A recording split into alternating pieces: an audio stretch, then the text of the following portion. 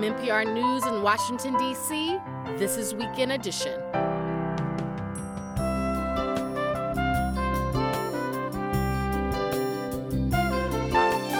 I'm Aisha Roscoe. Good morning. Israeli forces have expanded their ground operations in Gaza, a major escalation in the war against Hamas. Find out more.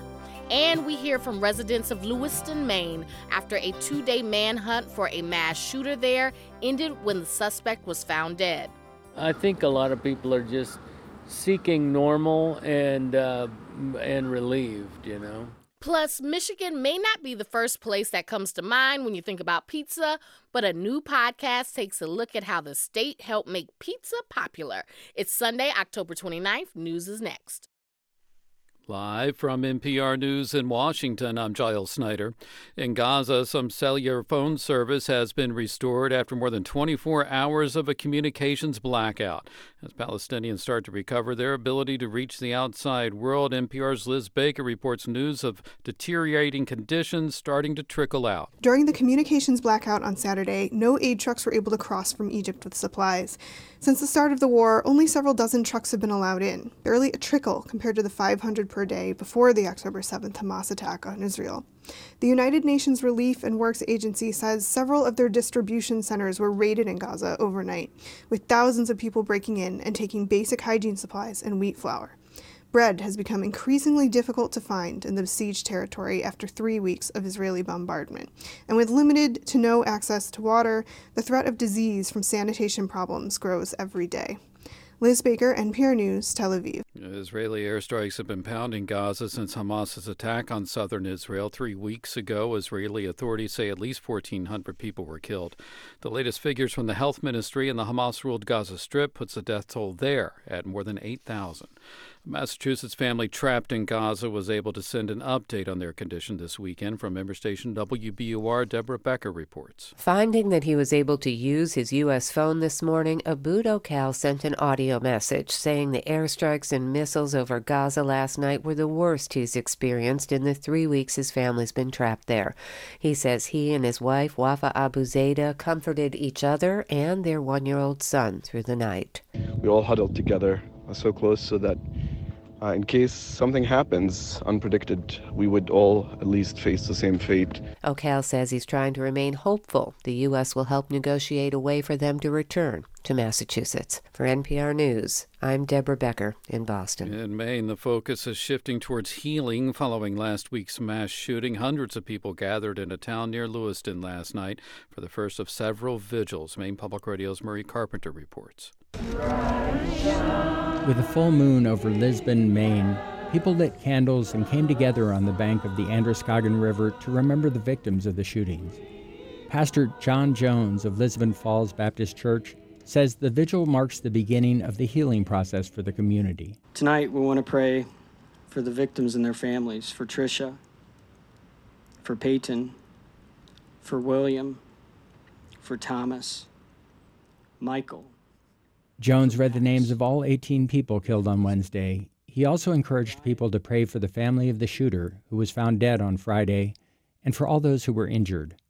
For NPR News, I'm Murray Carpenter in Lisbon, Maine. And from Washington, you're listening to NPR News. This is 90.9 WBUR. I'm Sharon Brody in Boston. Massachusetts Congressman Seth Moulton is concerned that the escalation in fighting between Israel and Gaza will harm the people being held by Hamas. He told CNN yesterday that a special forces raid is not the way to get the Israeli hostages out of the Gaza Strip. He also warned that a raid could risk triggering a wider regional war. Hezbollah's activity on the northern border of Israel has taken a marked rise. We're not paying much attention to that with everything going on down in Gaza. Moulton says negotiation is a better tactic to get the hostages home. The U.S. has sent troops and ships into the region in an attempt to de-escalate fighting. The Middlesex County DA's office is investigating the death of a 47-year-old man in Melrose yesterday. DA Marion Ryan says police arrived at the Ledge Street home and found James Percent unresponsive and suffering from stab wounds. He was pronounced dead at a local hospital. An initial investigation suggests the stabbing involved a domestic altercation with a woman in the home and a 21-year-old man who also lives there. 78 affordable housing units in Boston's Fenway neighborhood will become a permanent fixture. The City of Boston and two nonprofit housing developers have acquired Our Ladies Guild House. They plan to extensively renovate the property and modernize it for the women who live there. They also aim to protect the tenancies of long-term residents. If you have not yet had the opportunity to see Boston lights at the Franklin Park Zoo, then today's your last chance. This evening, zoo visitors can meet and take pictures with snow princesses and costumed animal mascots. The Bruins beat the Red Wings 4-1 last night in Game 1 of the best-of-3 first-round playoff series. The Revs lost to Philadelphia 3-1. This afternoon, the Patriots face the Dolphins in Miami. It's 52 degrees in Boston with rain today and highs in the mid-50s. Rain likely tonight and tomorrow. Some rain likely, highs again in the mid-50s. Looking ahead to Tuesday for Halloween, mostly sunny and temperatures in the upper 40s. This is WBUR. We're funded by you, our listeners, and by Renewal by Anderson, supporter of the American Cancer Society. Information about Renewal by Anderson's October campaign to help defeat cancer is at renewalbyandersoncares.com.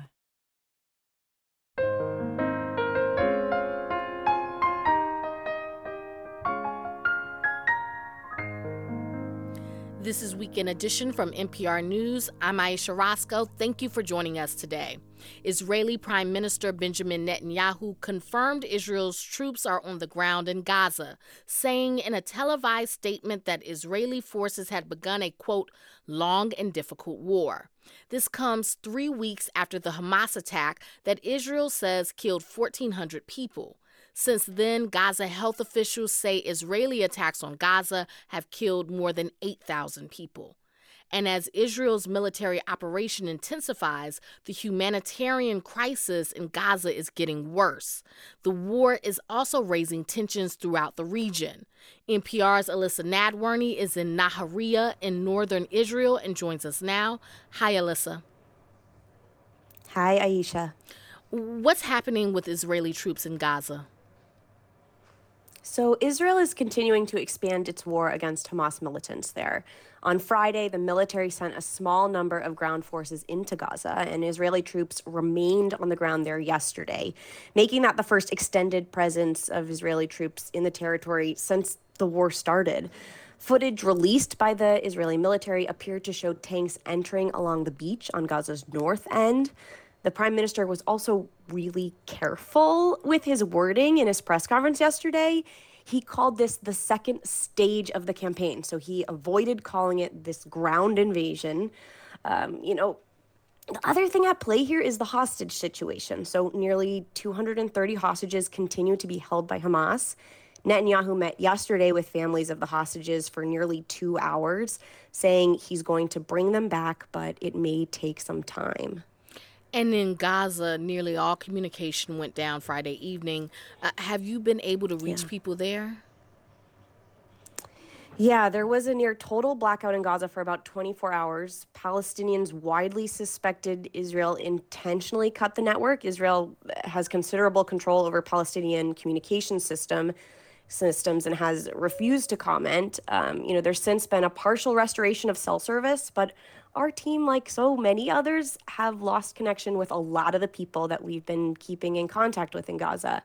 And Aisha, the situation there is extremely dire. I've been talking with people for the last week about this. I talked with a doctor. His hospital doesn't have water to wash his hands.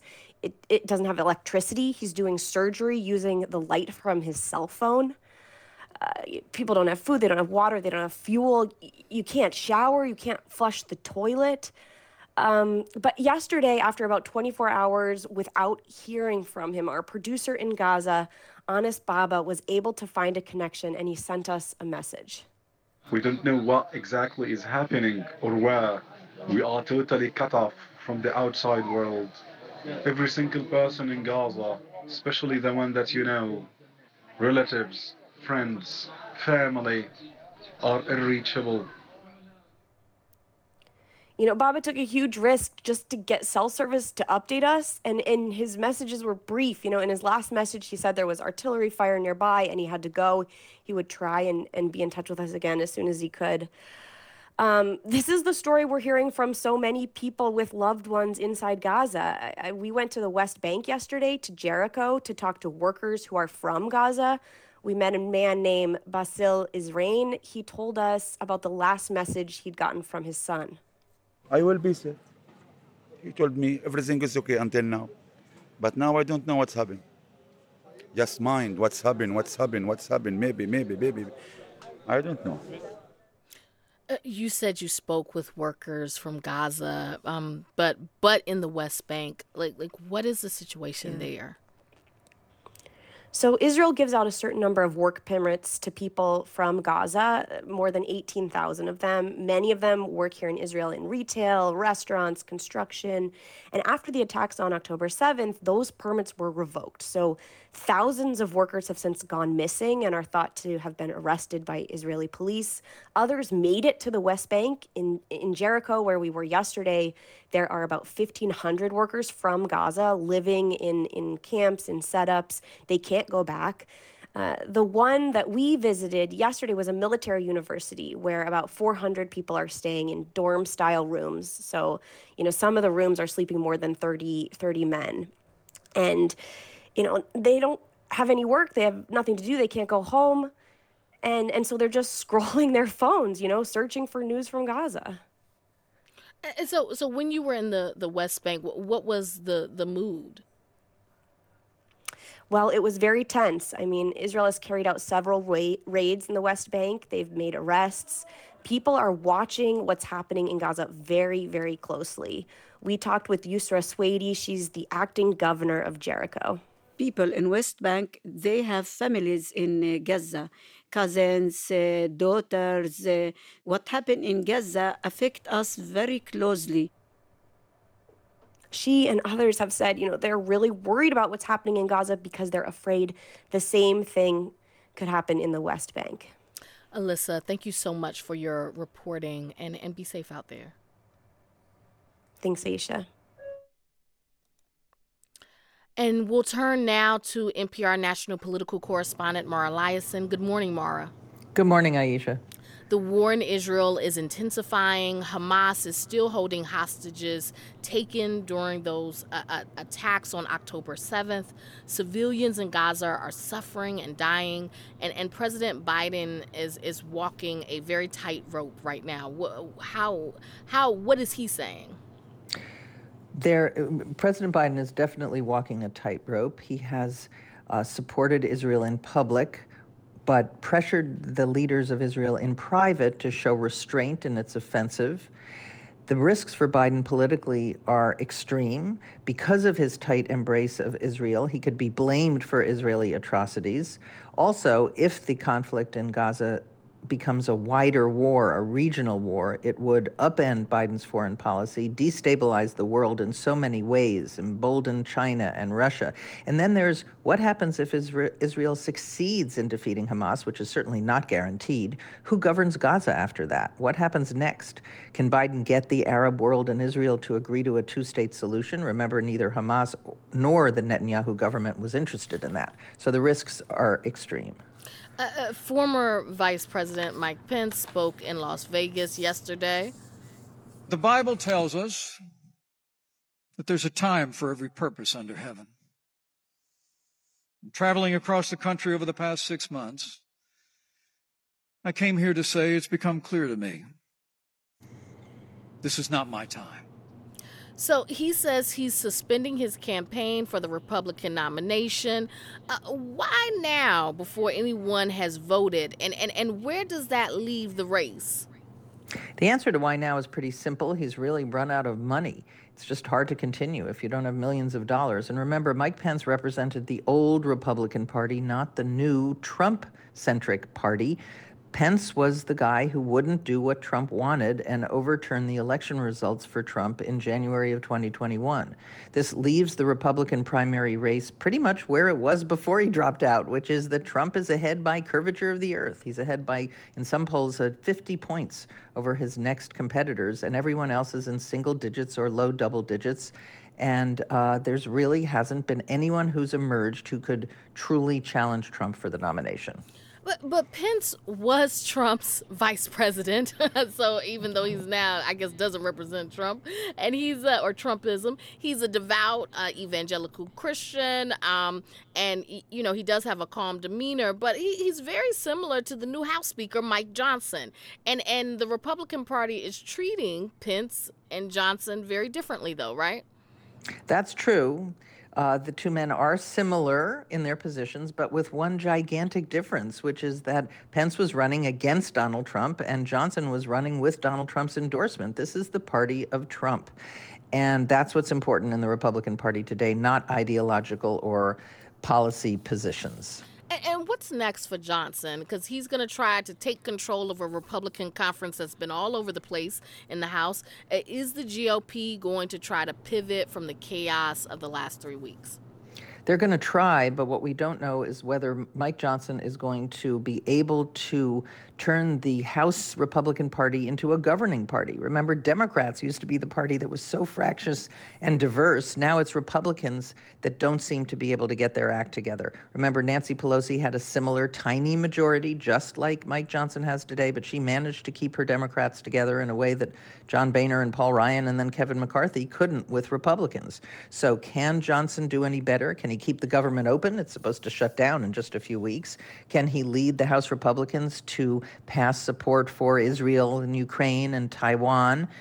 Just because we have a new speaker doesn't mean that the deep divisions in the Republican Party have gone away. In the 30 seconds we have left, Minnesota Congressman Dean Phillips says he's challenging President Biden for the Democratic nomination. What's the congressman's aim? Well, his aim is to defeat Biden, but his challenge may not go anywhere. It still amplifies Biden's weakness because Phillips' big beef with Biden isn't ideological. It's that Biden can't win because he's too old. That's exactly what Republicans are saying. And even if primary challenges don't defeat incumbents, they really weaken them. Just ask Jimmy Carter and George H.W. Bush. That's NPR's Mara Liasson. Mara, thank you. You're welcome.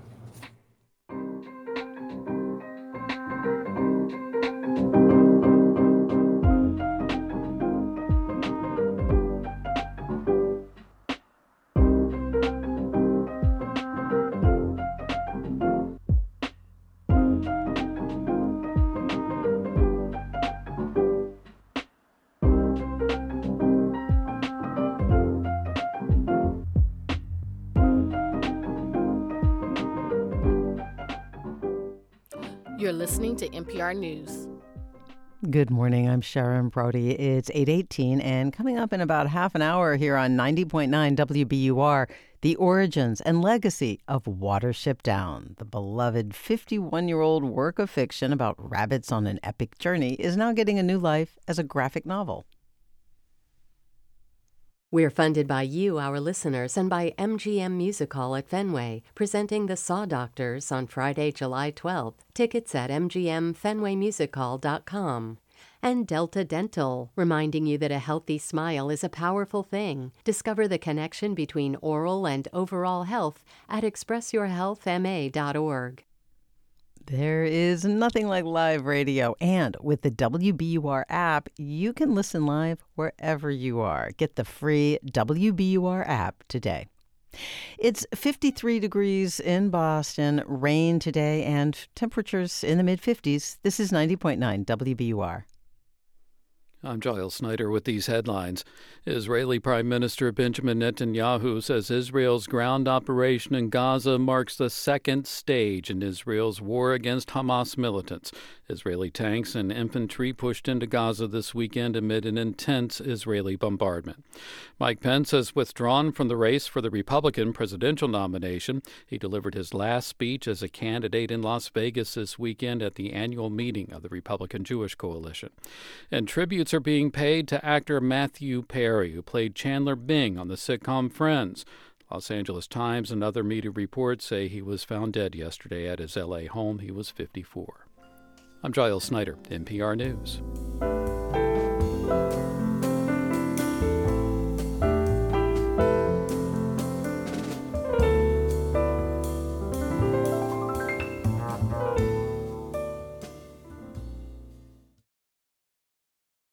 Support for NPR comes from this station and from Staples, with supplies to get business done no matter where it gets done, from ink and toner cartridges to technology like laptops and networking accessories. More at Staples stores or staples.com. From the Rockefeller Foundation, making opportunity universal and sustainable for over 100 years. And from the William T. Grant Foundation, supporting research to improve the lives of young people at wtgrantfdn.org. This is Weekend Edition from NPR News. I'm Aisha Roscoe. Lewiston, Maine is in mourning after the mass shooting there Wednesday night. 18 people are dead and another 13 are injured. Several remain in critical condition. NPR's Joe Hernandez has our update. It's Saturday afternoon, about 3 days after the shooting, and Lewiston resident Terry Stibbards says things are finally starting to calm down. Today we don't hear as many sirens by any means, but a lot more street traffic and stuff. So it's good to hear the normal city noises. I met him just hours after the shelter-in-place orders were lifted by Maine officials, and after investigators announced they'd found the body of the suspected shooter. Stibbards says the streets are a bit busier than they have been this week. Businesses are open, kids are playing in the park across from Lewiston City Hall, people are walking their dogs and drinking coffee. I think a lot of people are just seeking normal and relieved, you know. This week has been far from normal for Lewiston and the surrounding area. The deadly massacre in Maine's second largest city shattered the close-knit community that almost everybody here says feels like a small town. Maine Governor Janet Mills said as much during a press conference late Friday night. This isn't us. Lewiston is a great place. It's a close-knit community of fine people. That sense of community was on full view Saturday afternoon on Lisbon Street. I stopped to talk to 21-year-old Gabe Hurst of Westbrook, Maine, who's handing out flowers to strangers. Yeah, I feel like flowers are pretty... Would you like a flower, sir? Hurst says even though he and his family aren't from Lewiston, as a Maine resident, he felt compelled to do something. I personally didn't know any of the victims, but it's a very small state. You know a guy who knows a guy. I know people that know them. Sherry Withers decided to open her Lewiston Gallery and Market on Saturday to give community members a safe place to go.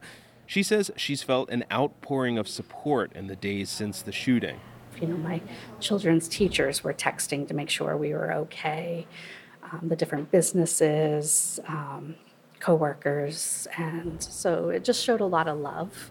Withers had two friends in the shootings, one at the bowling alley and one at the bar. Both escaped with their lives. But an acquaintance of hers, Tom Conrad, was killed. She says Conrad was part of the craft brewing community in Lewiston and had worked with her and her husband. So he was a very, very good with children at the bowling alley, and he was always a very chatty, talkative guy. So most people, he had no problem just going up and striking a conversation with people. The victims ranged in age from 14 to 76. Among them were a husband and wife and a father and son. Lewiston will continue to try to recover from this mass shooting in the days to come, and Withers says that persistent, caring, and hard-working spirit Lewiston is known for might be what helps locals get through the crisis. It's always been a little rough here, but I love this community so much, and I think that's kind of what has brought us all together before all this, and I think it's what's going to keep us together going forward. Joe Hernandez, NPR News, Lewiston. Israel is intensifying its assault on Gaza after the October 7th attacks by Hamas on Israeli civilians.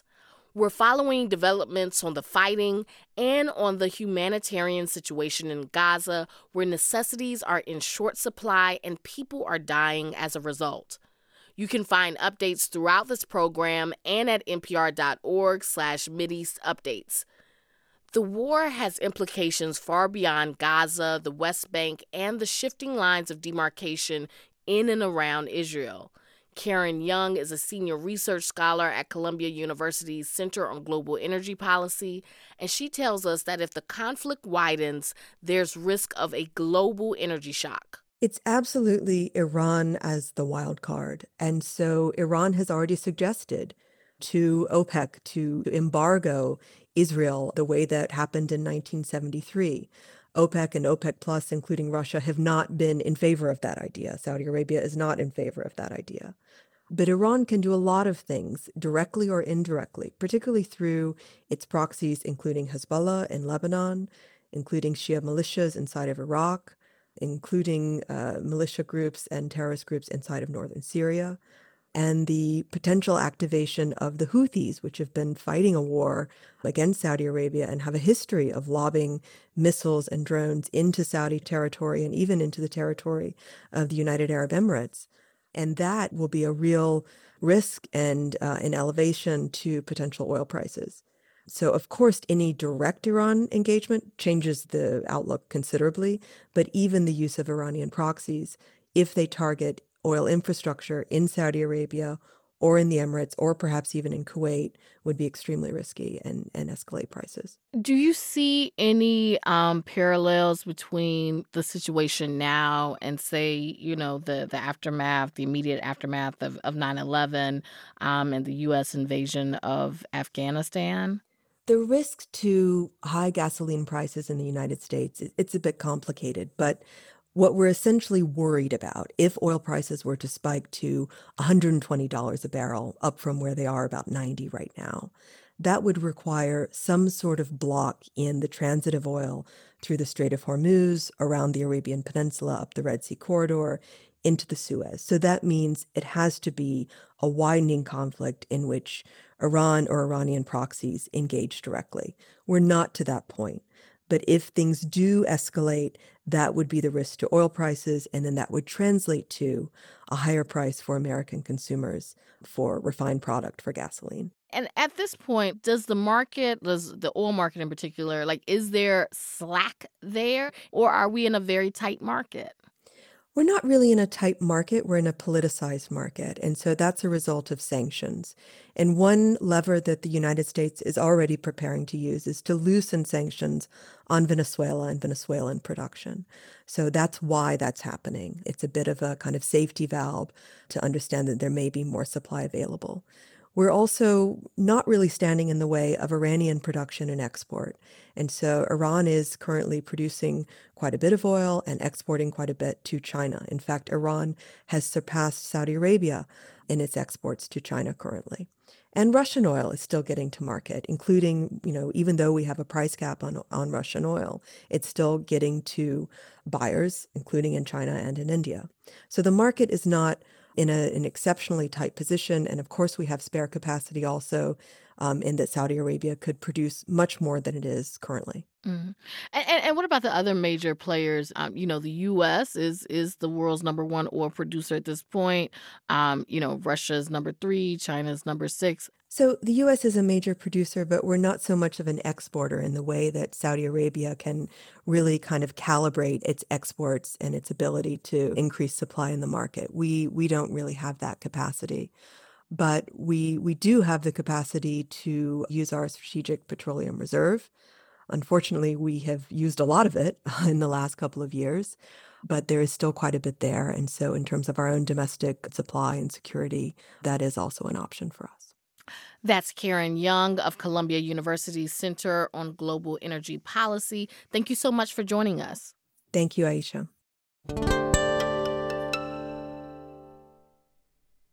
There are an estimated 55,000 vacant teaching positions in schools across the country, and one possible solution has gone viral, programs called Grow Your Own. They aim to recruit teachers from the local community, and there are more and more public funds available to support them. But as Kavitha Cardoza reports, we don't yet know if they're effective. What would this decimal be for 4 over 100? 400. Cool. And what about 6? Jenna Grow is a custodian at Wyandotte Elementary School in St. Mary's Parish in southern Louisiana.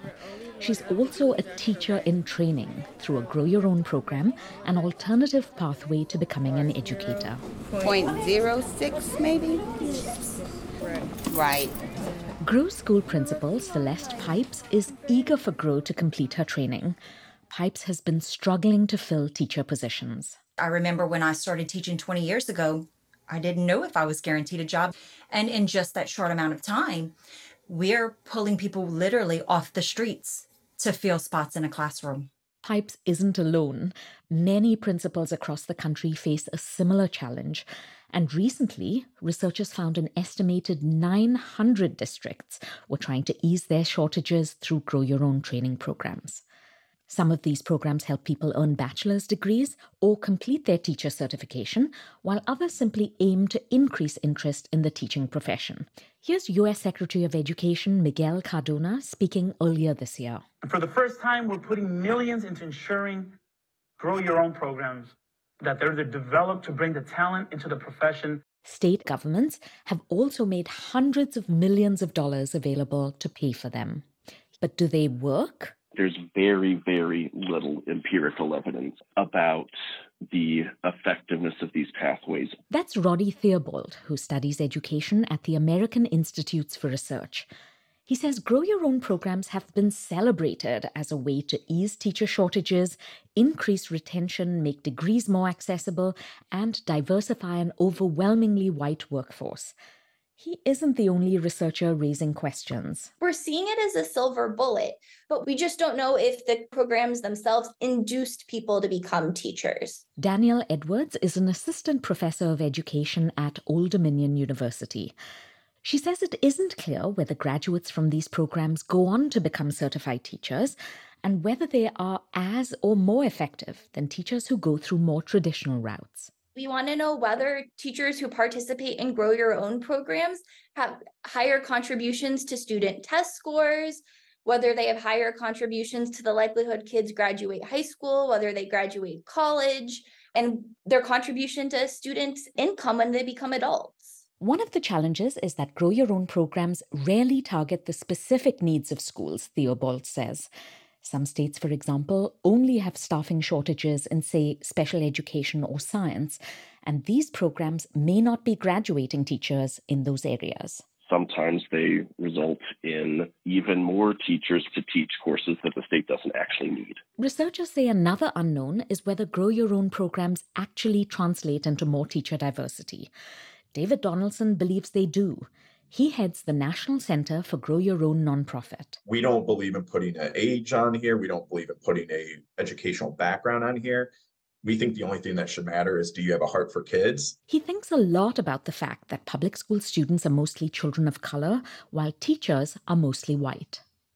Donaldson believes these programs can do a lot to increase teacher diversity, in part by removing financial barriers and expanding the pool of potential educators. It allows us to have a different conversation about who gets to become a teacher and how they are prepared. That is the very first reason I joined. Absolutely. Affordable. Tawana Edwards has been trying for years to become a teacher, but she never managed to finish her training because life got in the way. I'm a single mother with 3 children, 2 grandchildren, and I have 2 jobs as well. Edwards lives in rural eastern Arkansas. She works as a secretary for a nonprofit and also at an after-school program.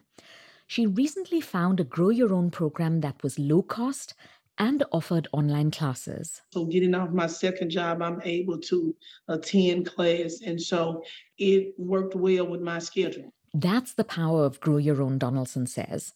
And if there isn't research to prove it, that's because for most programs, he says, it's too soon to tell. We'll let others do the research. We'll let others do the program evaluation. We are solely focused on helping more and more programs get launched. There are efforts underway to start gathering data that might answer these questions, but in the meanwhile, schools have immediate needs. We try to do different things, and I made it interactive where I put that little bus with Rosa Parks. At Wyandotte Elementary, custodian Jenna Grow is eager to help.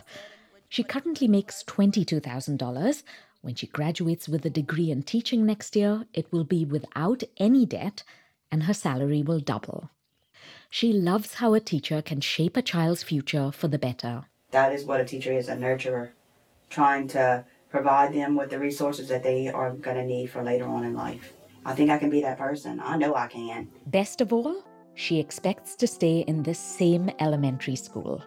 For NPR News, I'm Kavitha Cardoza. You're listening to Weekend Edition from NPR News. Have you heard? America now has hydrogen hubs.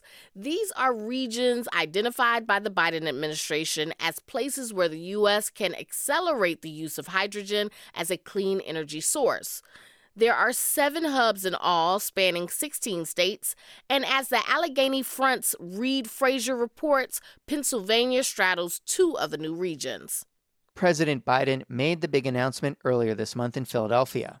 It's one of the cities awarded a hydrogen hub with money from the bipartisan infrastructure law he signed in 2021. $7 billion in federal investments. It's going to attract $40 billion in private investment in clean hydrogen and power of the economy.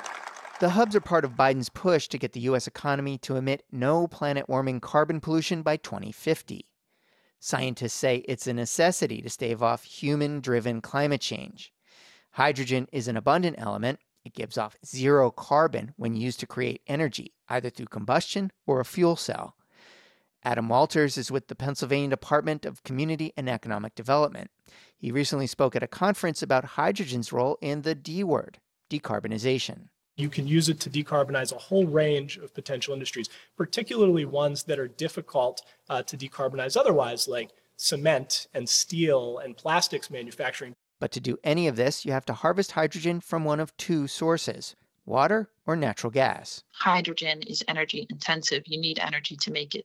Bridget Van Dorsten is an analyst with the consulting firm Wood Mackenzie. So there's always going to be some kind of trade-off no matter what process we're talking about.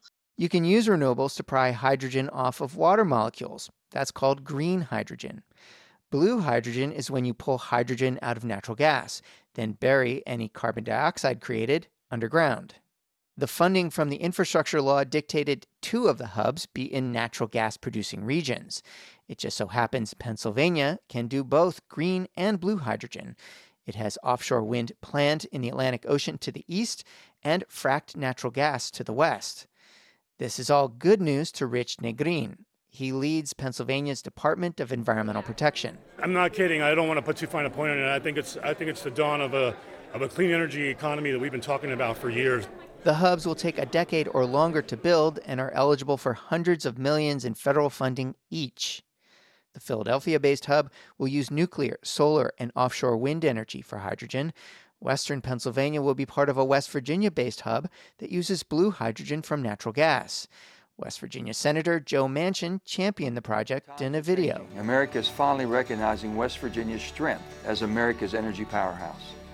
Now, as our nation strives for energy security, West Virginia will once again answer the call.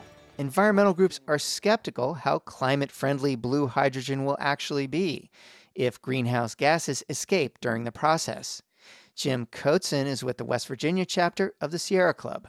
He says he's also worried the natural gas-based hub in his state will lead to more fracking, which carries its own environmental and public health risks. It would perpetuate the fossil fuel industry rather than help us wean from fossil fuels. So we have real concerns about this proposal. The Treasury Department is writing rules that will detail how clean these projects need to be to qualify for billions in clean hydrogen tax credits.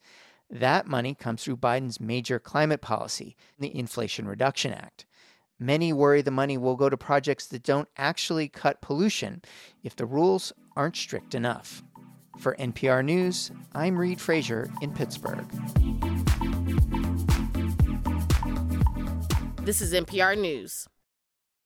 This is 90.9 WBUR. I'm Sharon Brody in Boston. Hundreds of people gathered in a park in Lisbon, Maine last night in a vigil after last week's mass shooting in Lewiston. This was the first of several planned vigils to mourn the victims of the tragedy. The shooter killed 18 people and injured 13. Union janitors have authorized a strike for nearly 12,000 of their counterparts in Massachusetts and Rhode Island. That vote came in a meeting in Boston yesterday. The janitors are currently stuck in negotiations for a new contract. The group set a deadline for a tentative agreement of November 15th. The janitors clean more than 90% of commercial buildings in the Boston area, the Merrimack Valley, Worcester, and Providence. A ceremony at the Kennedy Presidential Library in Boston tonight pays tributes to the recipients of the 2023 John F. Kennedy Profile and Courage Awards. The honor goes to 5 women serving as state senators in South Carolina who formed a bipartisan coalition to filibuster a near-total abortion ban there.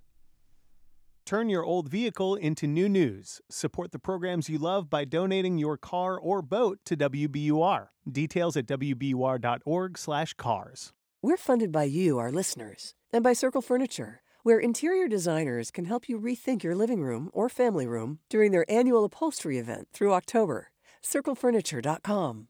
And the Umbrella Arts Center, presenting the enigmatic, improvisatory White Rabbit, Red Rabbit with different actors every performance. Through November 12th, theumbrellaarts.org.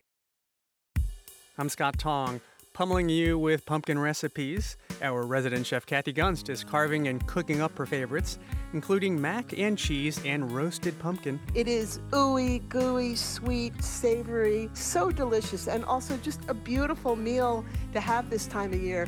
That's Here and Now. Listen again tomorrow at noon on 90.9 WBUR. Support for NPR comes from this station and from the John D. and Catherine T. MacArthur Foundation, recognizing exceptionally creative individuals. This year's MacArthur Fellows and more information are at macfound.org. From Indeed, designed to be an end-to-end hiring solution for businesses of all sizes to attract, interview, and hire candidates all from a single platform. Learn more at Indeed.com/NPR. And from listeners like you who donate to this NPR station. This is Weekend Edition from NPR News. I'm Aisha Roscoe, and it's time to play the puzzle.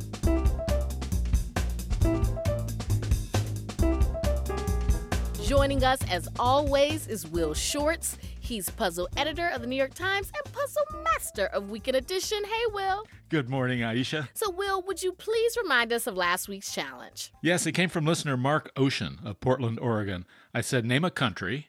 The first syllable spells something that people do, and the rest of the name is an anagram of where some people do that. What country is it? And the country is Singapore. People sing, and some people do that at the opera. There were more than 1,700 correct entries, and Michael Laborde of Oro Valley, Arizona is our puzzle winner. He beat everybody out. Congratulations, Michael.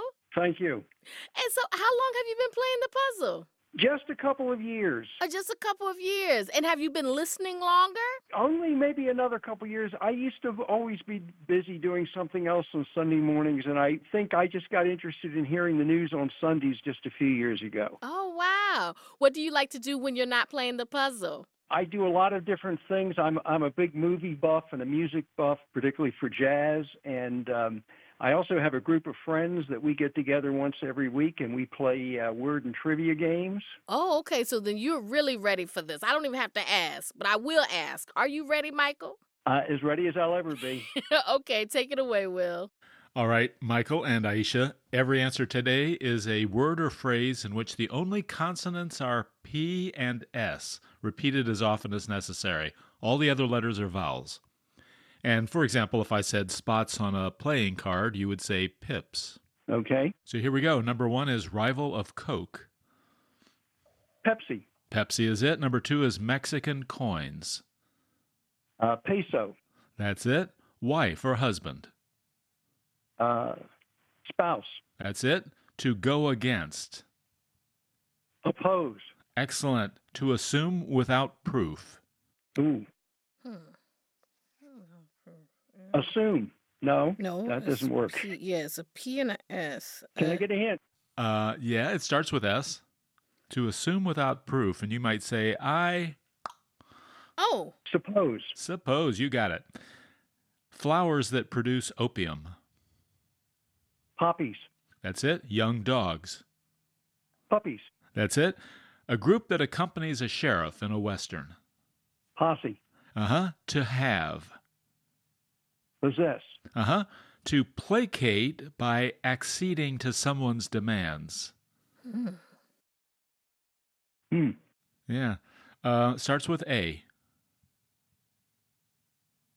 And still drawing a blank on this one. And let's say someone in authority, is making you unhappy, and you want to make them happy. And appease? Appease. Good job, Aisha. Thank you. Small bouquets. Posies. That's it. To forgo as an opportunity. It's a 2-word phrase. Pass up. Pass up is it. The next one's also a 2-word phrase. Appears suddenly.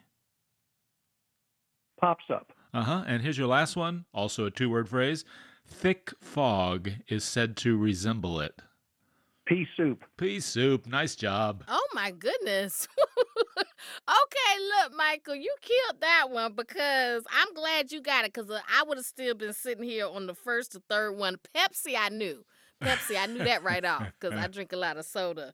But, yeah, no, you did a great job. Aisha, thank you for the help on the one I couldn't think of. Oh, no problem at all. That's what I'm here for. So how do you feel? I feel relieved and happy.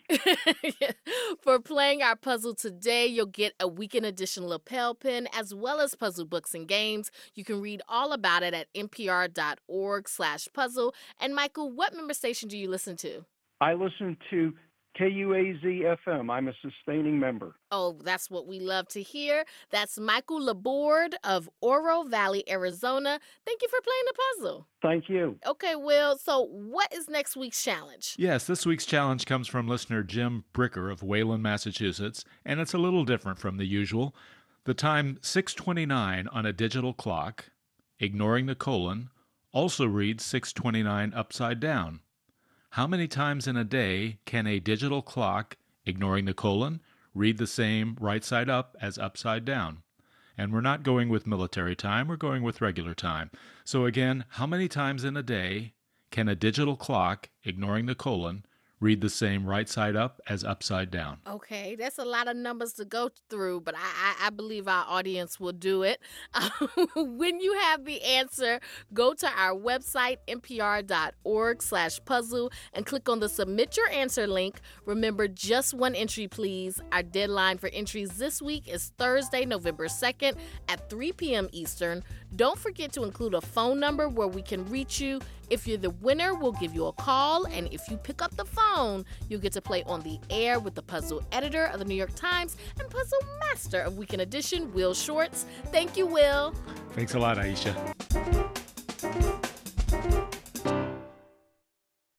When I say the word pizza, your mind might wander to Italy or New York or even Chicago for deep dish.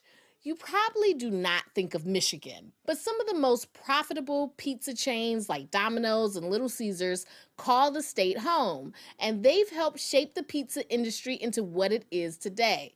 The history and influence of these chains are the subject of a new podcast from Michigan Radio called Dough Dynasty. April Baer is one of the podcast's co-hosts and joins me now. Welcome to the program. Aisha, it's such a pleasure. Thanks for having me. So what was it about Michigan, say for Domino's, that made it an attractive place to kind of lay down roots? Right. Okay. So once you get any kind of company town, there's a certain critical mass. It's like in Detroit, you've got Ford and General Motors and Stellantis, right? There's just going to be a lot of engineers and people in the industry and people who worked on lines for the different companies. To some extent, that's the story of Michigan pizzas. A lot of it we found had to do with technological innovations that Domino's and Little Caesars came up with. Fun fact, Tom Monahan, the founder of Domino's, is the originator of the corrugated cardboard pizza box. Oh, okay. I think I heard this. I think I heard about this. So the box that we know of for the pizza I know, I've just blown your mind. I mean, there's people probably think like, okay, so, but if you think about it, prior to that, pizzas were delivered in these paper boxes, like kind of like what you get at the bakery. And like that pizza is not going to stay fresh during the delivery trip. But the corrugated pizza box was a big deal. The other thing is issues of the technology of supply chains. Domino's was a big innovator in that field. Little Caesars also had control of its ingredients, kind of like up the stream from a very early point in the business history. I was talking to Denise Illich, who is the daughter of Mike and Marion Illich, the founders of Little Caesars. And she was telling me, like, her dad was, like many other industry people, was very obsessed with quality of ingredients and consistency. It all began with this preoccupation he had with mushrooms and how they were going to get good, fresh mushrooms for all of their different shops. And so what he decided to do as a young entrepreneur is start a mushroom farm. And it was on Telegraph Road in Southfield, but it was like an office building, but they started growing mushrooms. And so Little Caesars and Domino's, I mean, they are obviously no longer local restaurants. They are all over the place. What kind of economic impact did they have in the state? Oh, man. Tom Monahan, the founder of Domino's, really had a major impact in American politics and legal culture in terms of his investments in conservative law. I mean, he founded a whole law school that is currently based in Florida, Ave Maria, the Thomas More Legal Society.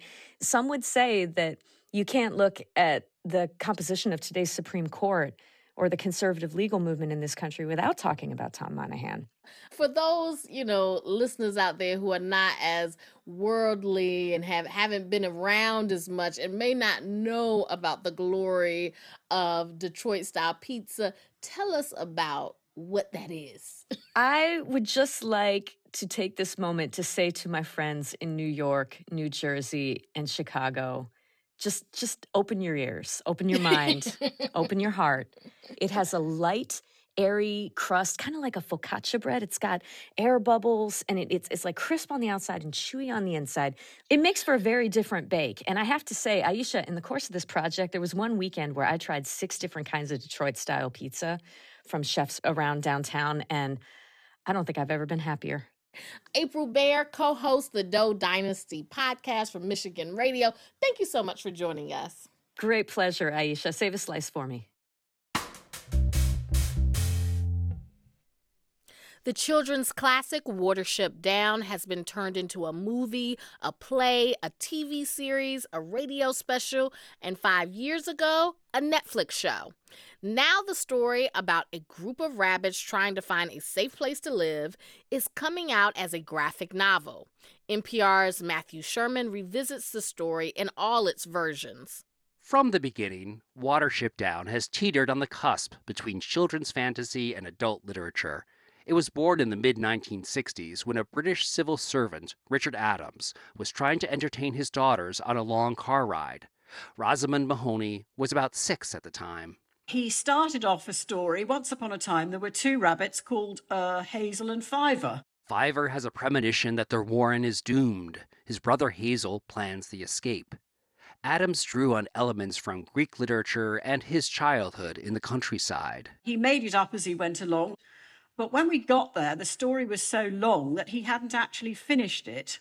So it had to be finished on the way to school on subsequent mornings. Mahoney says her father had a huge imagination that went, well, underutilized as a member of the country's vast bureaucracy. He regularly introduced his daughters to sophisticated material, reading them Shakespeare and taking them to operas. Her older sister, Juliet Johnson, says sometimes he could be exhausting. There was always noise and shouting and he could talk about things till the cows came home. The girls encouraged their dad to write down the story, which he later did, elaborating as he went. By that point, Johnson was away at boarding school. Somewhere in a tin round here, I've got a box of letters where he'd get stuck on things. So he'll sort of say, I haven't decided, whether to let Bigwig die in the snare or not yet. I've got to think of some more jokes for Bluebell.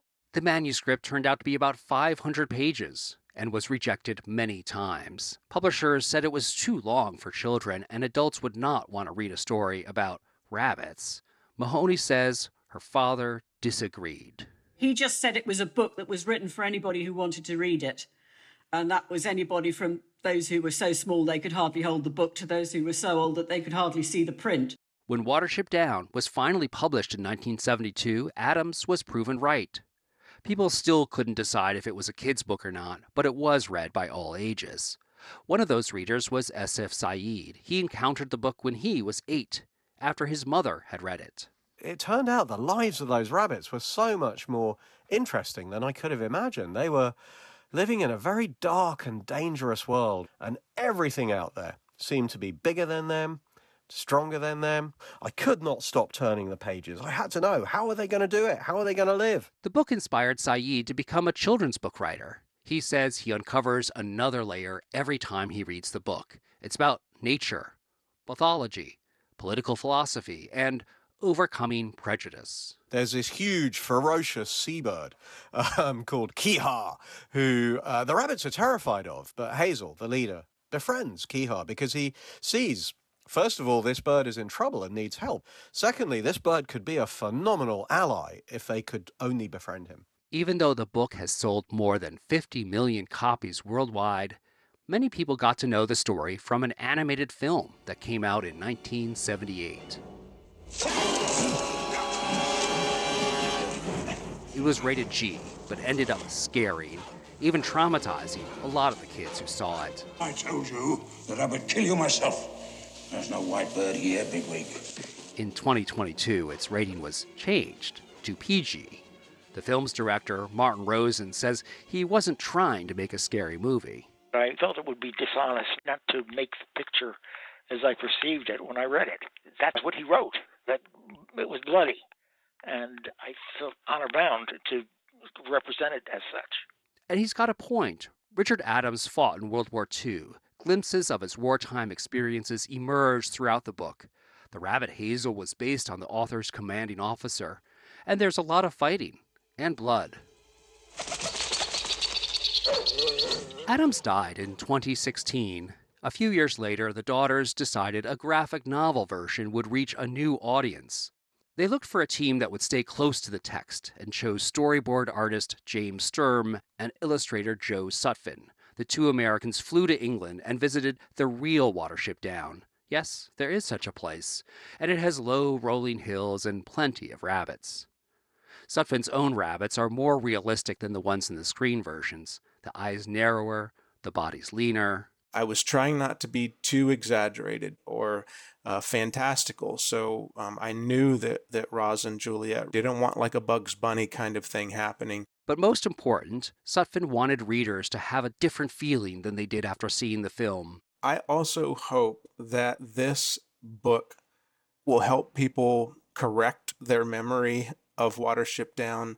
The animated film focused heavily on the peril and less on the beauty. And that means letting the reader see that, as he puts it, shadows only prove that the sun is still shining.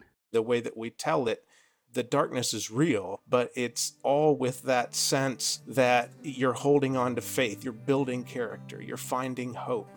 Matthew Sherman, NPR News.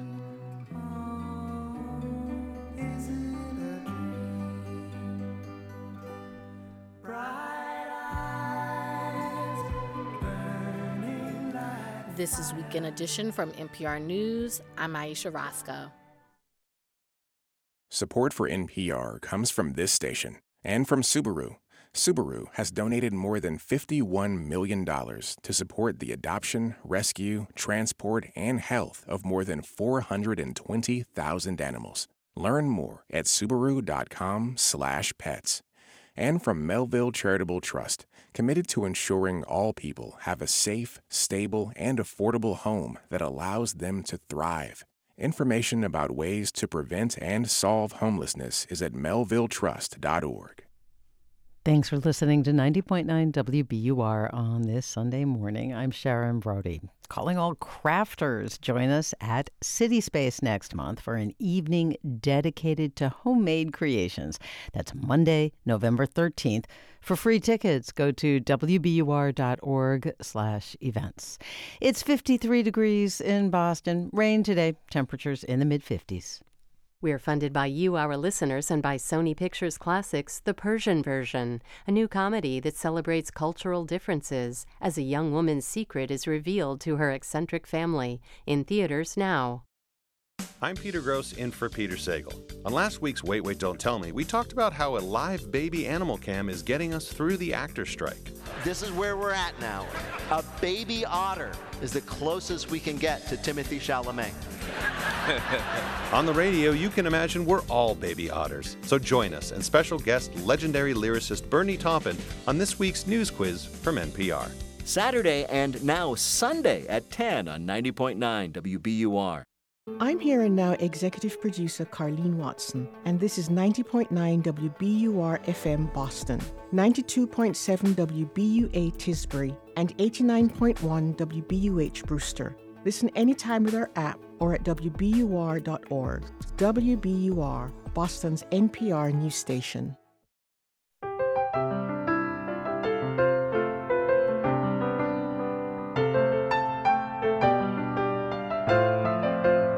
From NPR News in Washington, D.C., this is Weekend Edition.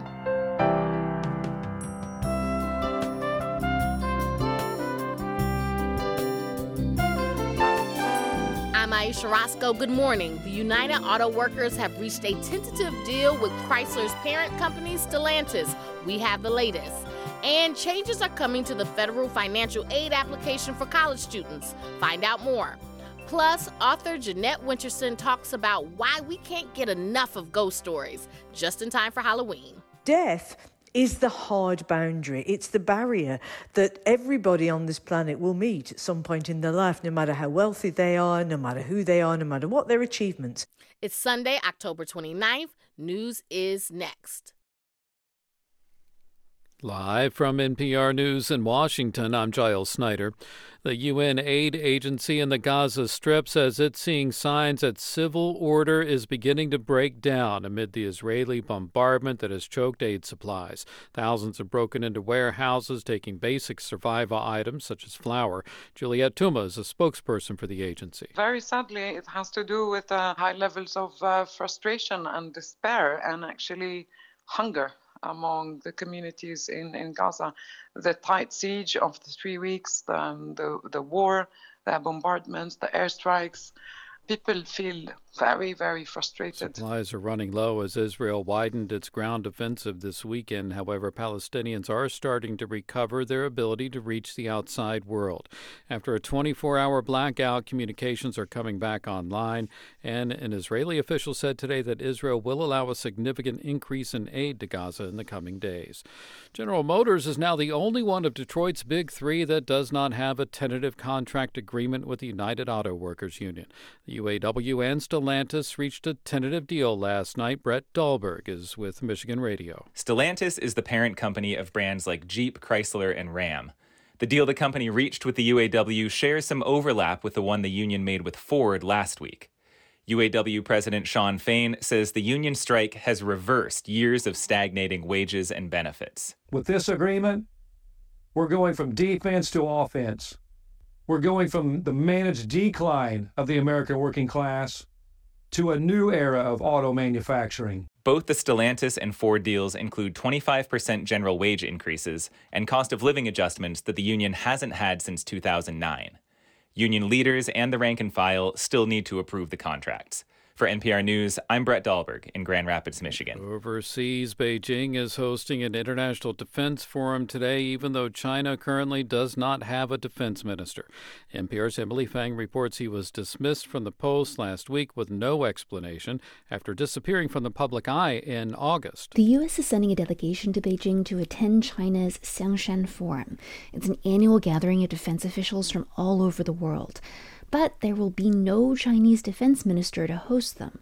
Li Shangfu was suddenly stripped from his titles this week. He'd last been seen in August, and now he's the second minister this year to lose his job after less than a year in, because in July, China's foreign minister was also suddenly stripped of his position. Li Shangfu, the defense minister, was sanctioned by the U.S. in 2018, making it difficult for the U.S. defense chief to meet with him. But now that Li has lost his job, however, whoever replaces him may be able to finally reestablish a direct line of communication with the U.S. Emily Fang, NPR News. And you're listening to NPR News. This is 90.9 WBUR. I'm Sharon Brody in Boston. As the focus of Maine's deadliest mass shooting shifts towards healing, hundreds of people gathered in the town of Lisbon yesterday evening for the first of several planned vigils for the 18 people killed and the 13 people injured in the Lewiston tragedy. Murray Carpenter reports.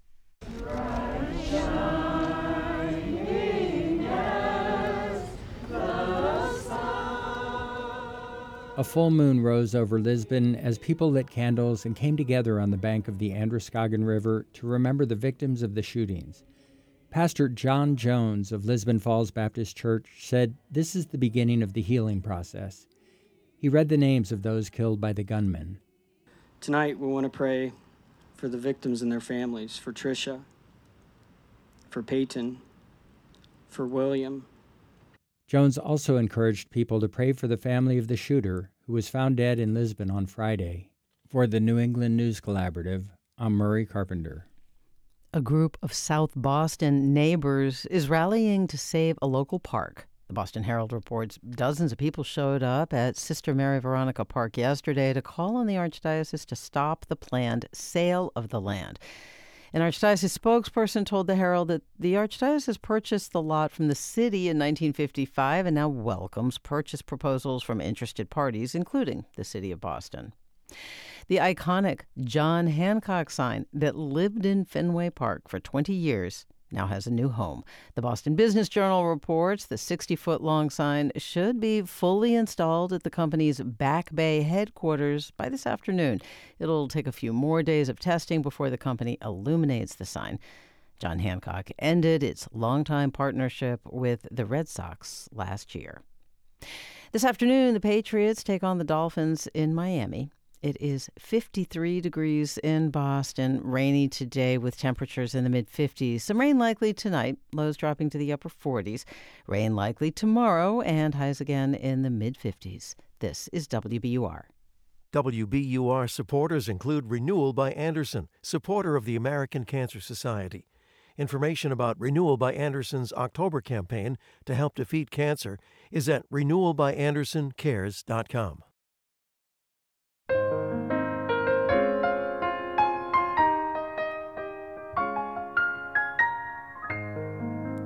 This is Weekend Edition from NPR News. I'm Aisha Roscoe. Thank you for being with us. We begin this hour with an update on the auto union strikes. The United Auto Workers and Chrysler's parent company say they have reached a tentative deal.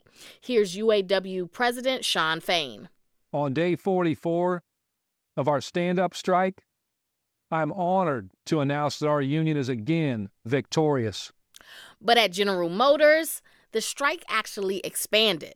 1853, stand up. It's our time. We're clearing out Power Train. We're walking out now. That's a union representative walking out of GM's plant in Spring Hill, Tennessee. NPR's Camila Dominowski is here with us with the latest. Good morning, Camila.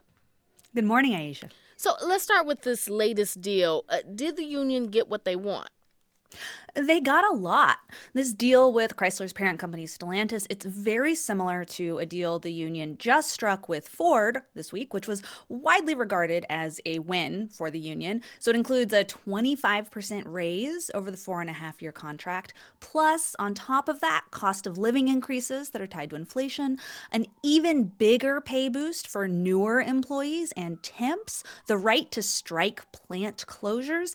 And then at Stellantis specifically, they'll be reopening this closed plant in Belvidere, Illinois. It'll be making a mid-sized truck. It'll also get a battery plant. And bringing this idled plant back was a really big deal to the union and to a lot of workers. It means thousands of jobs, right? Now, of course, the union didn't get everything. And on the list of what they didn't get, for instance, they wanted pensions back for all employees, which was a really big ask and didn't happen. We don't know the full details of these contracts yet, so it's not clear what else they might have yielded onto. Does this mean the strike is over at those companies? Workers are going back to production lines at Ford and Stellantis while they vote on these deals. That's actually unusual to go back to work while it's still tentative, and important to emphasize, this is not a done deal, right? The union needs to send it out to the membership for a vote. The members get to decide if it's good enough or not, and this is not like a rubber stamp formalities situation. Earlier this month, Mack Trucks, separately organized by the UAW under a different contract, had a tentative deal and members rejected it, so they're back at the table. Let's turn to GM, where it's a very different story. What's happening there? Mm-hmm. Yeah, GM does not have a deal with the UAW right now, and they're under a lot of pressure to reach one, clearly. I mean, you've got more GM workers going out on strike right as these Ford and Stellantis workers are going back to work. This surprise expansion hit GM's Spring Hill plant in Tennessee, which is a big blow for a couple of reasons. One, it is a really big plant. It's the largest in North America for GM. It makes Cadillacs and the GMC Acadia, high-margin vehicles. It also builds engines that go to other plants, so big ripple effects here. GM said they are disappointed by the move, a word the union also used to describe GM's talks with the union. GM says their goal is to reach an agreement as quickly as possible. The strike started more than 6 weeks ago. How damaging has it been? Yeah, it depends who you're talking about. You know, workers getting $500 weekly strike pay instead of pay, that's hard, but obviously it's short-term pain for hopefully this longer-term gain, right? If you're talking about car shoppers, not that affected, really. There were a lot of cars on lots heading into the strike, a lot of non-unionized car companies selling plenty of cars. But for these three companies in particular, big cost. GM tallied it at $800 million. Ford added it up to $1.3 billion lost to these strikes. So obviously a big incentive to strike these deals here. That's NPR's Camila Domonoske. Thank you so much. Thank you, Aisha. 22 days. That's how long it took the House GOP to settle the battle for the gavel. And if the chaos surrounding the process made anything clear, it's the influence of a certain former president. I said there's only one person that can do it all the way. You know who that is? Jesus Christ. If Jesus came down and said, I want to be Speaker, he would do it. Other than that, I haven't seen anybody that can guarantee it. But at some point, I think we're going to have somebody pretty soon. That somebody, of course, turned out to be Louisiana Congressman Mike Johnson, a big Trump supporter. We wanted to check back in with two journalists who have reported extensively on Trump and his influence, Peter Baker of the New York Times and Susan Glasser of the New Yorker. Their book about him is called The Divider. Welcome to both of you. Thanks for having us. Great to be with you. As you watch this House GOP battle play out these last few weeks, what struck you about Trump's role in this? Susan, let's start with you. Well, I do think in the end, the Trump factor was really the reason that Johnson is the speaker right now. He was, according to a piece in the Times after the fact, he was one of the most important architects of the legal fight to block Joe Biden's certification in Congress. In other words, he was a key participant in Trump's lies about the 2020 election. And that's the reason that Trump and others are now calling him MAGA Mike Johnson. And Peter, what do you think about that? Because it does seem like Trump absolutely played a role, but he wasn't able to just say, this is the person, because, of course, he endorsed Congressman Jim Jordan, but Jordan didn't make it. Well, that's exactly right. And that's important to remember that obviously Trump is the most decisive factor still in the Republican Party, but he doesn't always get his way. The real defining factor in the House is that they're all Trumpists on some level or another, whether they're, more active or not, like Jim Jordan. But Mike Johnson's a pretty active Trumpist. And so while it wasn't his first choice, President Trump certainly got his way. Well, let's talk policy, because Congressman Tom Emmer, he's considered to be somewhat of a more moderate Republican. He failed to become speaker. He had to give up pretty quickly. Trump called him a, quote, globalist rhino, i.e. Republican in name only. And there's so much of the House's attention is going to be on foreign policy. So you're looking at aid to Israel, aid to Ukraine. These are the things that Congress could do. How could Trump's influence play out on that front, Susan? Well, a couple points. First of all, it's interesting. Tom Emmer, he is the number 3 right now, the House Majority Whip. And while Trump criticized him as a globalist, his real beef with Emmer was that he didn't pass the most important litmus test for Donald Trump, and that was going along with his efforts to block Biden in the House of Representatives on January 6th. But this new speaker does differ from the mainstream, I would say, of the Republican Party and is more in the kind of Trump America First vein. The new speaker, Mike Johnson, voted against aid for Ukraine, for example, including even last year's big package of $40 billion that came in the months after the Russian invasion. Johnson has already signaled strong support, as with the rest of his conference, for aid to Israel. But Biden is trying to package these all together right now, and we don't know what the fate of that will be under this unknown new speaker. You know, Trump is clearly very influential when in the political arena. He is on trial. There have been guilty pleas for 3 of his lawyers in Fulton County, Georgia. Trump this week did storm out of a courtroom in New York after the judge fined him for violating a gag order.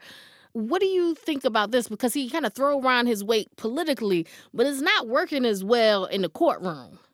No, what's amazing is the trial you just referenced in New York is a civil trial. We haven't even gotten to the 4 criminal trials yet, right? He's on civil trial for defrauding banks by making up numbers, evaluating his assets to get loans. And the judge has already basically said he's guilty of it. And the only real question is how much damages he's going to have to pay.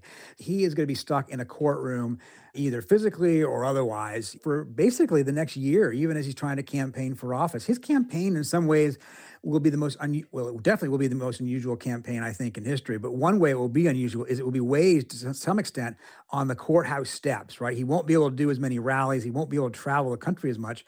He'll be doing it in front of cameras on courthouse steps, talking about how this is the latest in a witch hunt against him and so forth.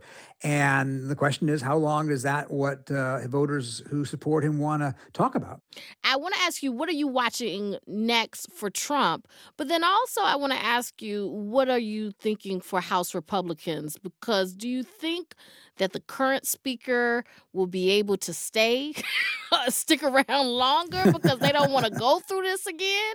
Or do you think that we are in for a wild ride? Well, they could both be true, right? In other words, I think you're right that they don't want to go through that again. And the people who made it happen last time are more sympathetic and ideologically attuned to Mike Johnson than they were to Kevin McCarthy. So they're not likely to pull the same trick necessarily, but like you say, it's going to be a wild ride. This is a guy who's never been in leadership. He's only been in the House for 6 years. By some measure, he is the least experienced House Speaker in 140 years. So, it just would be a challenge for anybody, regardless of ideology or party, to run a place with such a narrow majority, facing a government shutdown with foreign policy crises all over the place and a very restive caucus. So he has a great deal of challenge ahead of him. We'll see if he rises to the occasion. But I think you're right. It is going to be a wild ride. And Susan, what do you think about, what are you watching for from Trump? I'm exhausted already thinking about 2024, to be honest. Look, this is, it's one of those things where all the outcomes seem impossible, and yet one way or the other, there will be an outcome. The guy is facing an extraordinary amount of legal jeopardy. And how does that square with a Republican primary electorate that seems determined to keep cheering on for this man? I just don't know. These are incompatible ends, and yet one way or the other, we're going to know at least a big part of the story of how it ends next year. That's Susan Glasser and Peter Baker. Their book about Trump was published last year. It's called The Divider. Thank you so much for joining us. Oh, thanks for having us. Great to be with you.